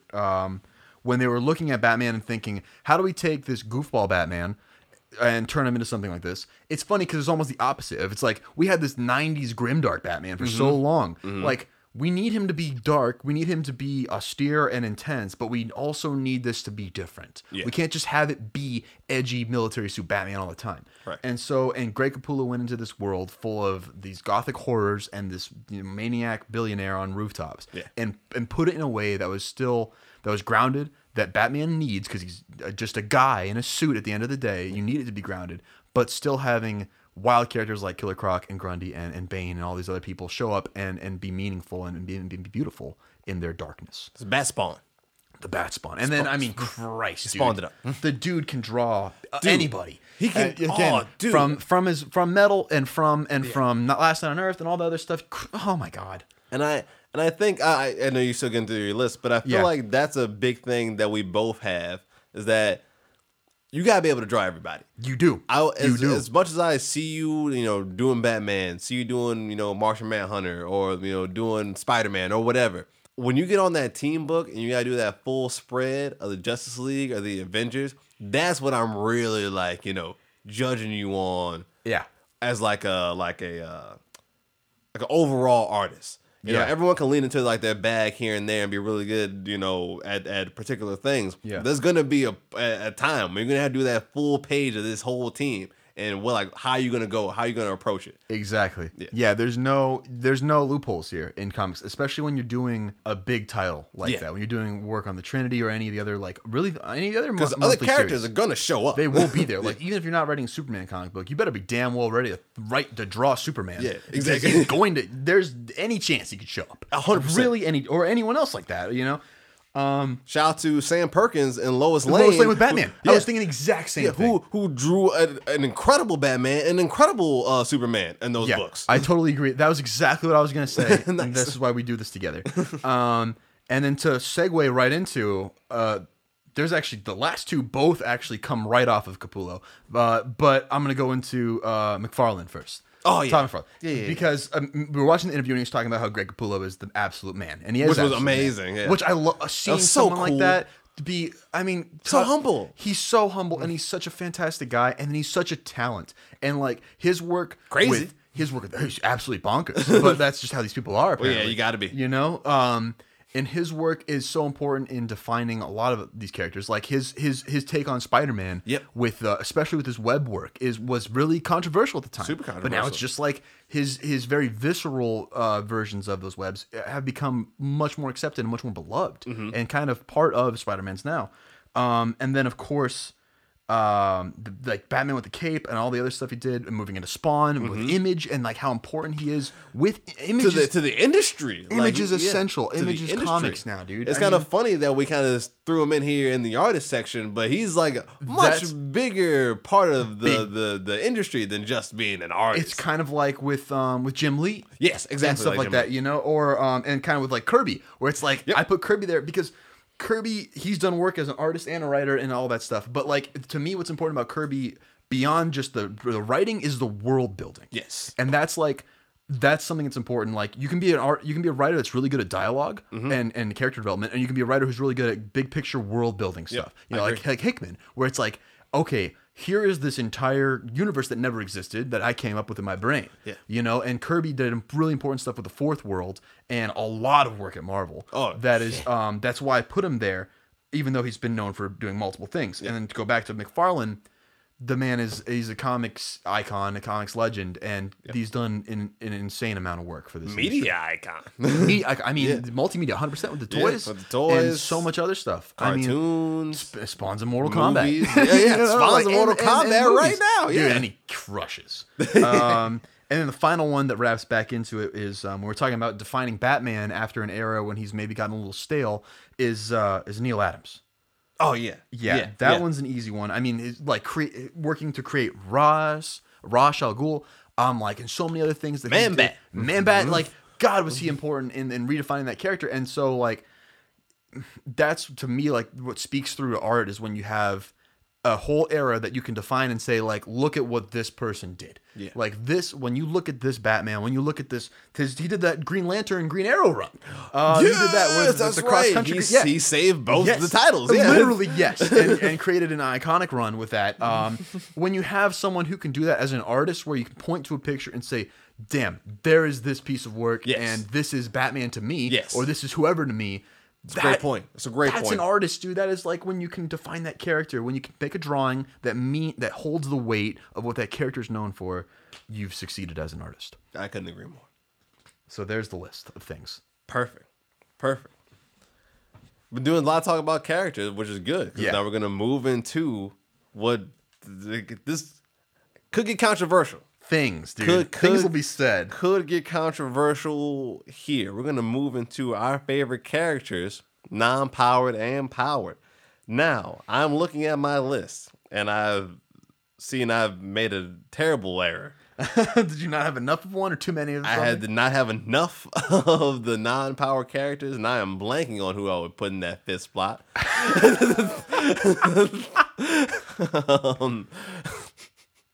So I'm gonna let you go first on this one. While I'm writing the list right now. Perfect. Do you have a list? Do you have a power list that's ready? No. Okay, so I'll get Do you have into. I have a power list that's ready. Okay, go for it. All right, so we're gonna get into our top 5 characters with superhuman powers. Gotcha. Number 1, Wonder Woman. Duh, obviously. Easy pick. Number 2, Martian Manhunter. I don't know if that was a duh, obviously, but I've been loving the Steve Orlando run. It's enough. Yeah. Obviously. John Stewart, Green Lantern. Amazing. I don't know if that was also obvious, but loved. I want to say it was. I don't know if it was Tony Bernard or Peter J. Tomasi that did that Green Lantern Corps run, which was essentially the buddy cop run for John Stewart and Guy Gardner. Yes, which I love. It was so much fun for absolutely no reason at all. Jaime Reyes, Blue Beetle. For sure. Dude, we gotta have a discussion after this. About Blue Beetle? Continue. No, about a couple of these characters. Oh, because I want to they're have powered? Yes. Okay, I want to have that discussion real quick. Well, this is perfect because the last one I had Guy Gardner. was Dead Man. Oh, love. Big love. Yeah, so that was my 5 for power. Wonder Woman, Martian Manhunter, John Stewart, Blue Beetle, Jaime Reyes, obviously. Those and are great. Dead Man. Those are great choices. So real quick aside, I don't know if I would That's consider John, at the very least, Jon Stewart as a powered hero. That's okay. Just because now clearly he's got superpowers through the Lantern Ring, and he has. I mean, when you take away the ring, he's an exceptional human being for sure. But like, how would you define a powered hero in that regard? Well, I consider the Lantern superheroes. So I totally agree. With Okay, that. I totally agree with that. But I guess what I'm trying to say more is would you say that what defines him versus like the obvious one, Batman, right, as a powered hero is because his power is extra normal. It's extraordinary compared to Batman, which is based on gadgets and technology. Is that why you would say like lanterns are not gadget heroes? Yeah.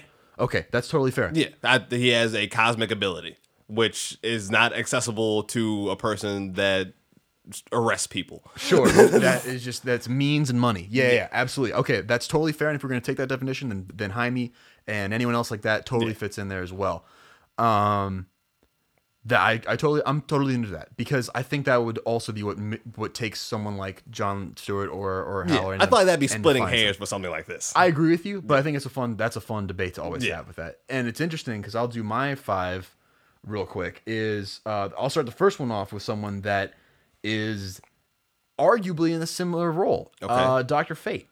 Okay. Because Dr. Fate, if you take off the helm of Naboo, he's still a magician. You have Kent. Is Kent Nelson a magician? He is now. I guess so. That's fair in this current, yeah.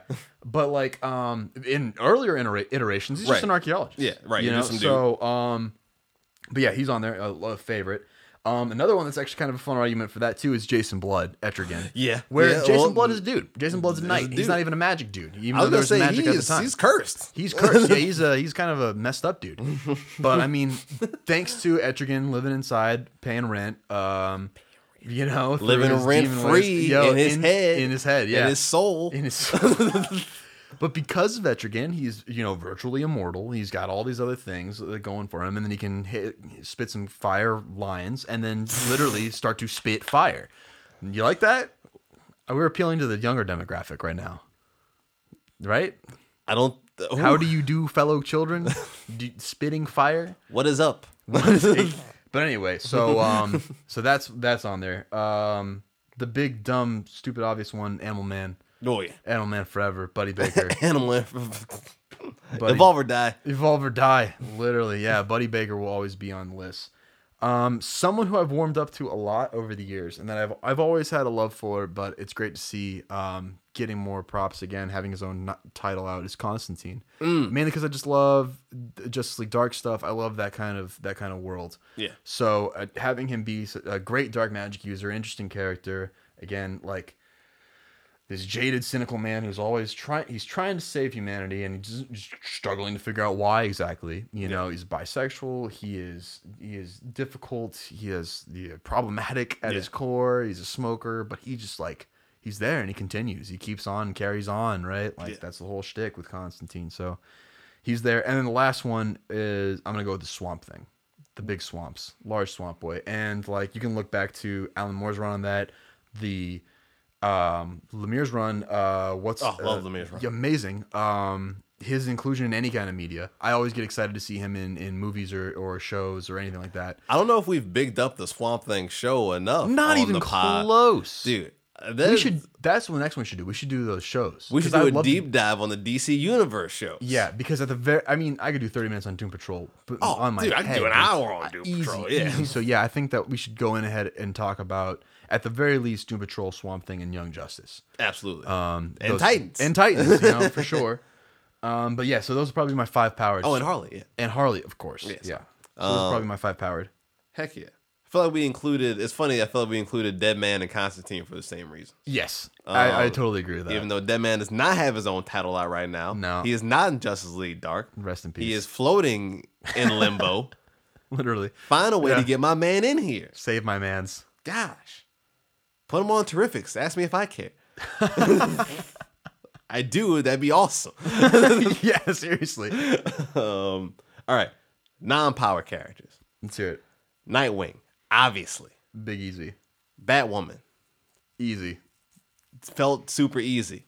Also great choice. I thought it was an incredible choice. Yeah. Where's the Nightwing Batwoman? I mean, there's a couple team ups, but we need a whole book of that. Mr. Terrific. Yeah. I don't know if that was. Ooh, yep. I don't know if that was obvious or not. Yep. I'm gonna throw you for a loop here. This is gonna sound a little hypocritical after some of my previous statements. That first season of Luke Cage, man. Oh, dude. that first season of Luke Cage. It did it for you, huh? It really did. You arrived. It truly opened my eyes to the character. And I'm not gonna sit there and say I'm like some friggin' crazy huge Luke Cage fan. But when I'm thinking of like characters that don't have superpowers, Luke Cage kind of pops up because of this show and because of how much I liked it. That's fair. And he was literally just like, I mean, he has like powers, sure, yeah. but he's like saving Brooklyn. Yeah. Like He slides in there. Yeah, you could argue either way. he I walks think that it's line. totally fine. Like yeah. I guess when in my mind, Wonder Woman would absolutely waste Luke Cage. Oh, bro, it would be a massacre. Like he wouldn't stand a chance. It would be a massacre. And at the same time, I could also see Batwoman beating Luke Cage. So Yeah. he has to be in like that area for me. Yeah. And then my fifth special slot, which I still have not finished, Yo. I am Just off the top doing it? gonna try to Yes. go off the top and think of somebody while I'm talking right now. Dude, yeah. I believe that you could do it. That's why I'm giving you a second through my current monologue. I can feel it. This has been one of the more impressive stalls of my life. Dude, it's good. I'm here for this stall and I'm here for this character. I really don't know who. Bro, okay, I'll read you mine and we'll come back.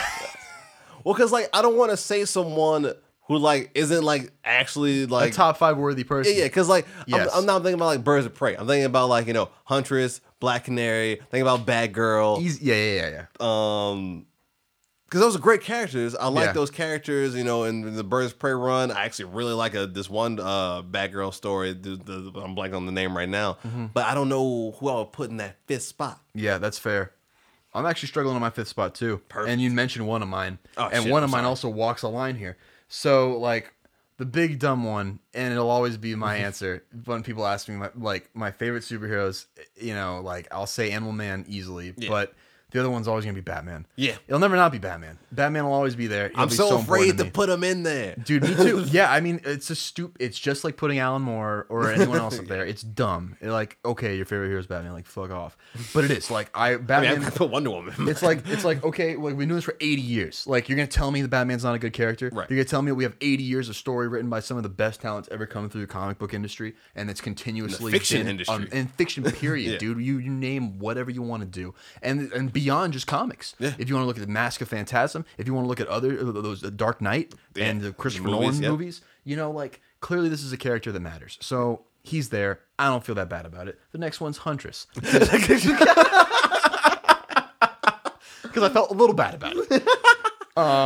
The So, DC's real female Batman, if you Yes. know her backstory well Yeah, enough. really though. Honestly, she in a lot of ways, Like, yeah, it's kind of a little She's- on the nose.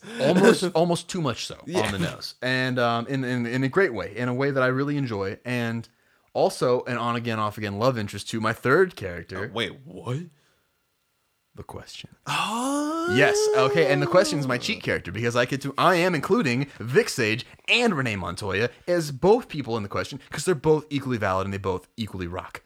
yes. I was going to include Renee Montoya question. That's a good choice. Yes, because not only do I love her in the current Lois Lane run, Right. loved her back features in the Batwoman Elegy, Yes. and she also had So a good pretty analogy. fun role in oh my god, Darkseid War. Holy smoke. she pretty much started off Darkseid War by saying, "Hey, something's about to happen," Yeah. and that's then right. Darkseid War And happened. then that happened. She was right. Yeah, That darn Renee Montoya. and she's in Gotham Central, which Yeah. like I said, if you like Greg Rucka, if you like cop stories, she's in Gotham Central. It's good. Is It's what so that good. means. And then the fourth one, again, it's kind of hard, a little bit of an argument because you could say that since he's a new god, so he naturally has he's meta kind of at his core, he's meta at his core he's meta, so he kind of fits more in the superhero side, but like he's kind of like, to me, he's kind of like almost in a Luke Cage area where like, yeah, he's faster, stronger, and better than a normal human for sure because he's a new god. But like, what's really important about Orion, is like his lineage, his interesting story between his Allfather and Darkseid, Darkseid, yeah. the continued tension, the Cold War between Apocalypse and New Genesis. The redheadedness, love it. I mean, he's known for like scooting around on the space scooter and blasting guys. Scooter. You know, like if Batman was Orion, then Batman wouldn't be shooting people. I'm just gonna say that right there. If Batman was as powerful as the new god Orion, then he would not be using guns. But Orion doesn't give a shit, and he will use guns. He will kill you with a gun, a laser gun. I don't think Orion has contingency plans for the other new gods. Oh, absolutely does not. And you can read Mr. Miracle to find out more about Orion and his short-sightedness and his schemingness and all the things that make him a wonderful, wonderful character that walks that line. But yeah, that was a tough one for me in that regard because I could make the argument either way, I think. I don't know how much he was intended to really be a powerless or powered character in his inception, but over time, there's been that power creep in all superheroes, so... he's there. Do you have your fifth one?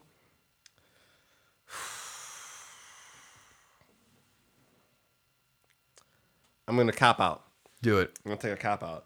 Do it. I'm going to say the Robin mantle. Going to say... Generally? I'm going to say the concept, the idea of the sidekick that is Batman playing a role in the DC universe somewhere. That's going to be my fifth character. I am totally fine with that because... It's an eternal thing. It's an undying need that is beloved. It's a legacy position. It's a legacy position that it holds weight when it's filled. I mean, these are important characters, and they define a lot of people's generational view of Batman. That's a great point. Who your Robin is says a lot about you as a person. Yeah. It says a lot about how old you are. It says a lot about like how crazy of a person you are, and like. All kinds of things. So, like, whoever your Robin is to you, like, props for picking your Robin. And it's really important. So, yeah, I think that's totally reasonable. Quick Robin ranking. Go. Impossible. So, first off is Tim Drake. Second off is Stephanie Brown. First off is, no, it's definitely, it's Dick Grayson at number one, obviously. Jason Todd, because he's not a good Robin. You got Jason at 2. Okay. Jason at 2 because he's not a good Robin. That makes him interesting. Okay. Fair. Damian because he's a psychopath and he's also very interesting. Tim is just Tim. I don't really care for one way or for the other, to be honest with him. And then Stephanie is fantastic, but I have never read enough of her stuff to put her somewhere in a meaningful way. I can't have a good argument about Stephanie. Well, to be fair, she's not in that much stuff. She isn't that much stuff. Exactly. You know, so it's like I can't make that argument one way or the other. Yeah. So that's why she's at 5. It's just at my own ignorance. So it says nothing about the character. It's more about me and my failures as a Robin fan. Dick, Damian, Tim, Jason. Damn. Fair enough. That's right. That's just as right. I could totally understand that. That's how it goes for me. Let's see. What else do we have? Oh, I think we're into our secret question portion. Secret question portion. I'm going to real quick say Green Arrow as my 5th because I love Ollie. That's my 5th non-powered superhero. Yes. Cool. Yep. Calling it there. Poop. Yeah. Yep. Pew pew. I mean, I really do love Ollie, and I think he's a great character. I feel like I got to read more Green Arrow stuff. I don't think I've ever read a Green Arrow or anything. Yeah, that's fair. But yeah, real quick, just throwing him in there. But yeah, go. What's yours? For me? I'm sorry. I thought you did your 5. My bad. That is my 5. No, that was the last one. I was thinking on my 5th one. Oh, okay. So go ahead.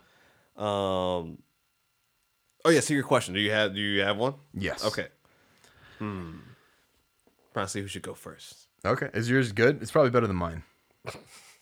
I was gonna say, what are your top 5? There's some caveats to this question. Okay. What are your top 5 non-superhero comics? No. Not counting. No, dude. Witches or Saga. Me. You're fucking kidding me. Mine is Capeless Comics. Are you serious? Yes, dude. Look at my phone. It's the first one. Those are the other ones I was thinking about asking you. The first one is no capes. Top 5. I hate. Oh my god. God. Okay, thanks everybody. This has been the podcast we put on House of Comics. This is ridiculous. That's so funny. Okay, so real quick, to keep everyone in, we decided on the other things, the artists, the writers. We decided on the top 5, so we had a second to ruminate upon them and come up with a list for you guys. The last one that Chris came up with is we should come up with a secret top 5 that we will both tell each other right now at this moment, and then we will have to come up with something on the spot for that spontaneity and that coolness that you get from when we talk. And we did the same thing for each other. Well, the thing is, I didn't have a top 5 for my question for you. Dude. I just had a question. I didn't either. I wasn't ready. I was unprepared for my own question. This is taking on a completely different. This is phenomenal. Oh my god. Wow. And if you finished yours by saying no saga, no witches or whatever, that would be even harder. That would be really difficult. Because they're so easy. That's Okay. So, all right. That's hysterical. Of course. Shit. I have names. Right? But I don't know if this is my top 5. That's what I'm saying. These That's the hard are just part. names. Yeah. I'm going to finish this and I'm going to be like, that's not 5. Right. That's not my top 5. God, it's so tough. I feel like I've only been reading indie stuff for like 6 months. Yeah, I have. I'm just trying to make sure I don't forget something that I really do love. Right. And like, I'm happy with half of this list, but there's 2 things in here that I'm like, object. So like, my thing is, a lot of my favorite stuff that I'm reading is ongoing right now. You know what I mean? Because yes, I just started reading it. Very true. Very true. Yeah, that's a good point. You know what? Yeah, I'm gonna own this list because this is me. Do it. This is me. Perfect. I'm gonna dude. own it. Own it. I'm owning it. Make it. All right. All right. Who's going first?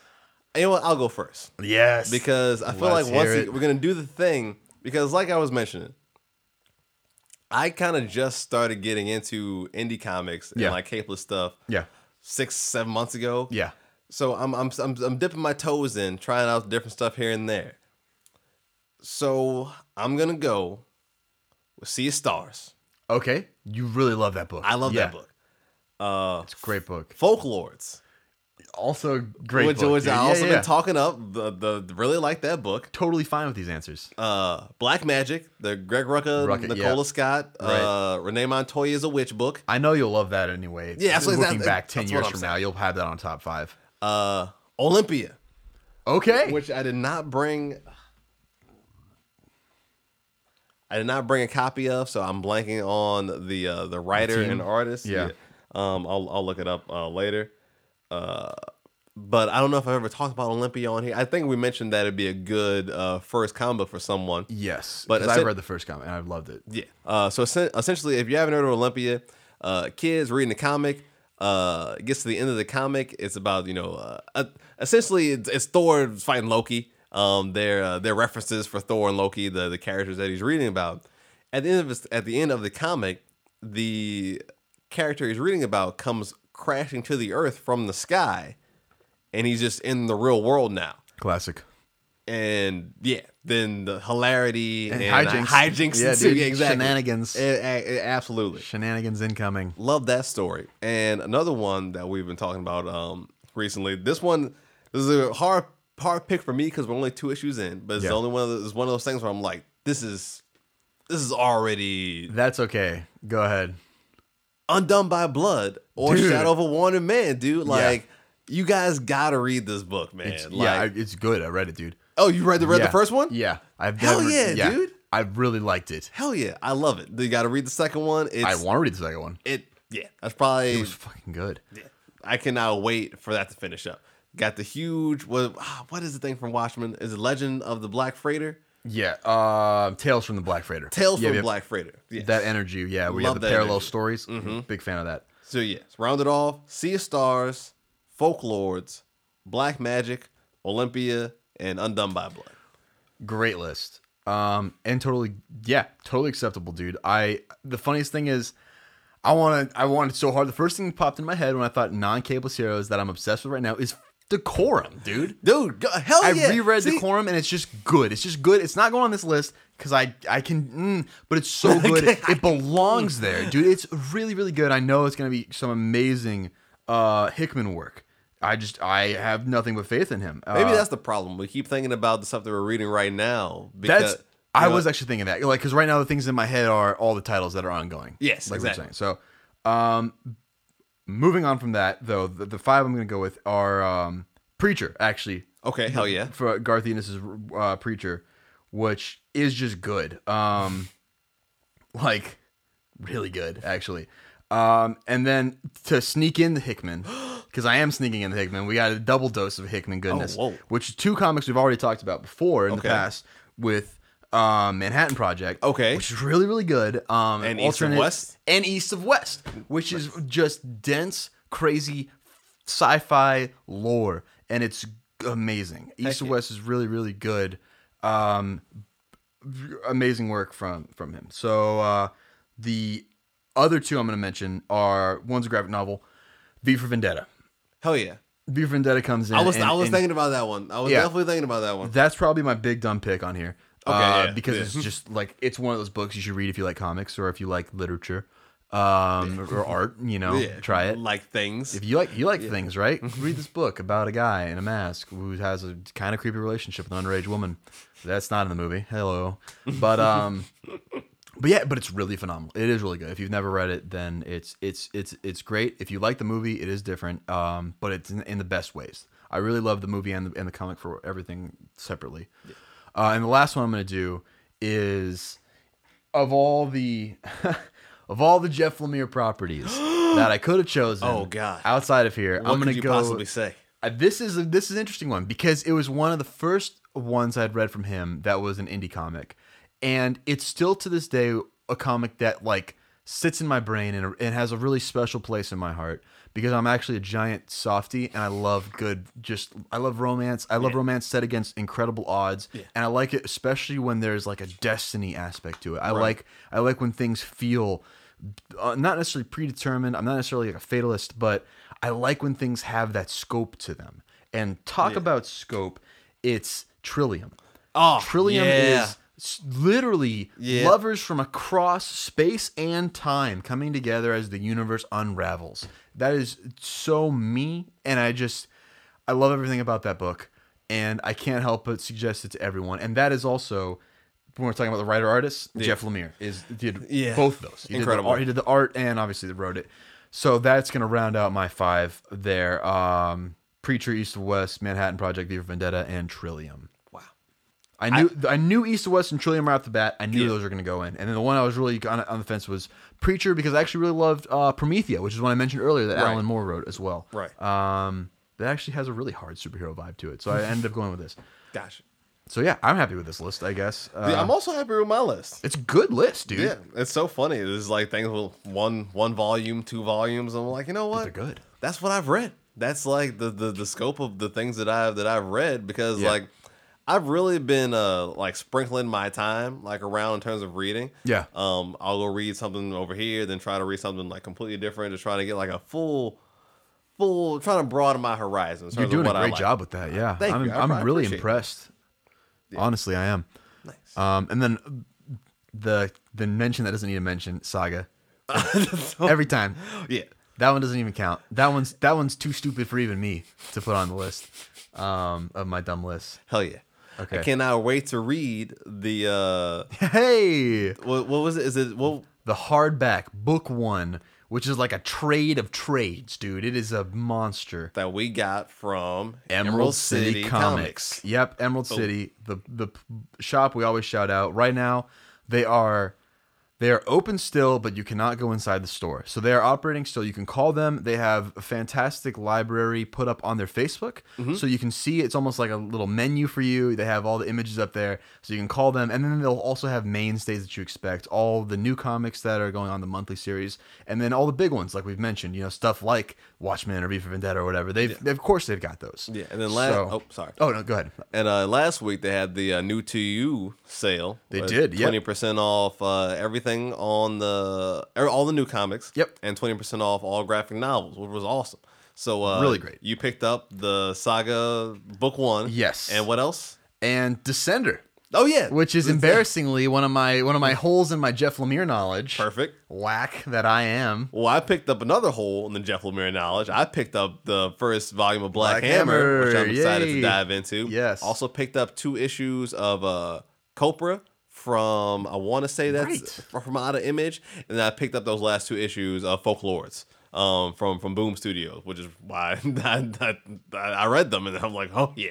Yeah. This is pretty up there for me right now. That's good, dude. Yeah. It's so funny thing on that list. It's like we had the opposite problems of like you didn't want to do the ongoing series that you're on, and then for me, I was like racking my brain to come up with the stuff I love that I've been reading for this period. And I'm like, I can't think of this shit. And I love it. Like, what's going on? I mean, like now there's things coming like Zero is an amazing book from Image that I've read and loved. Like, anyway, we're done with that. Yeah, thank God.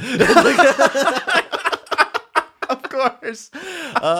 And on that note, you know, dude. might as well say, keep on comic booking nerds. Yeah, dude. Lord, the double speak is not intended. It really isn't. This is natural.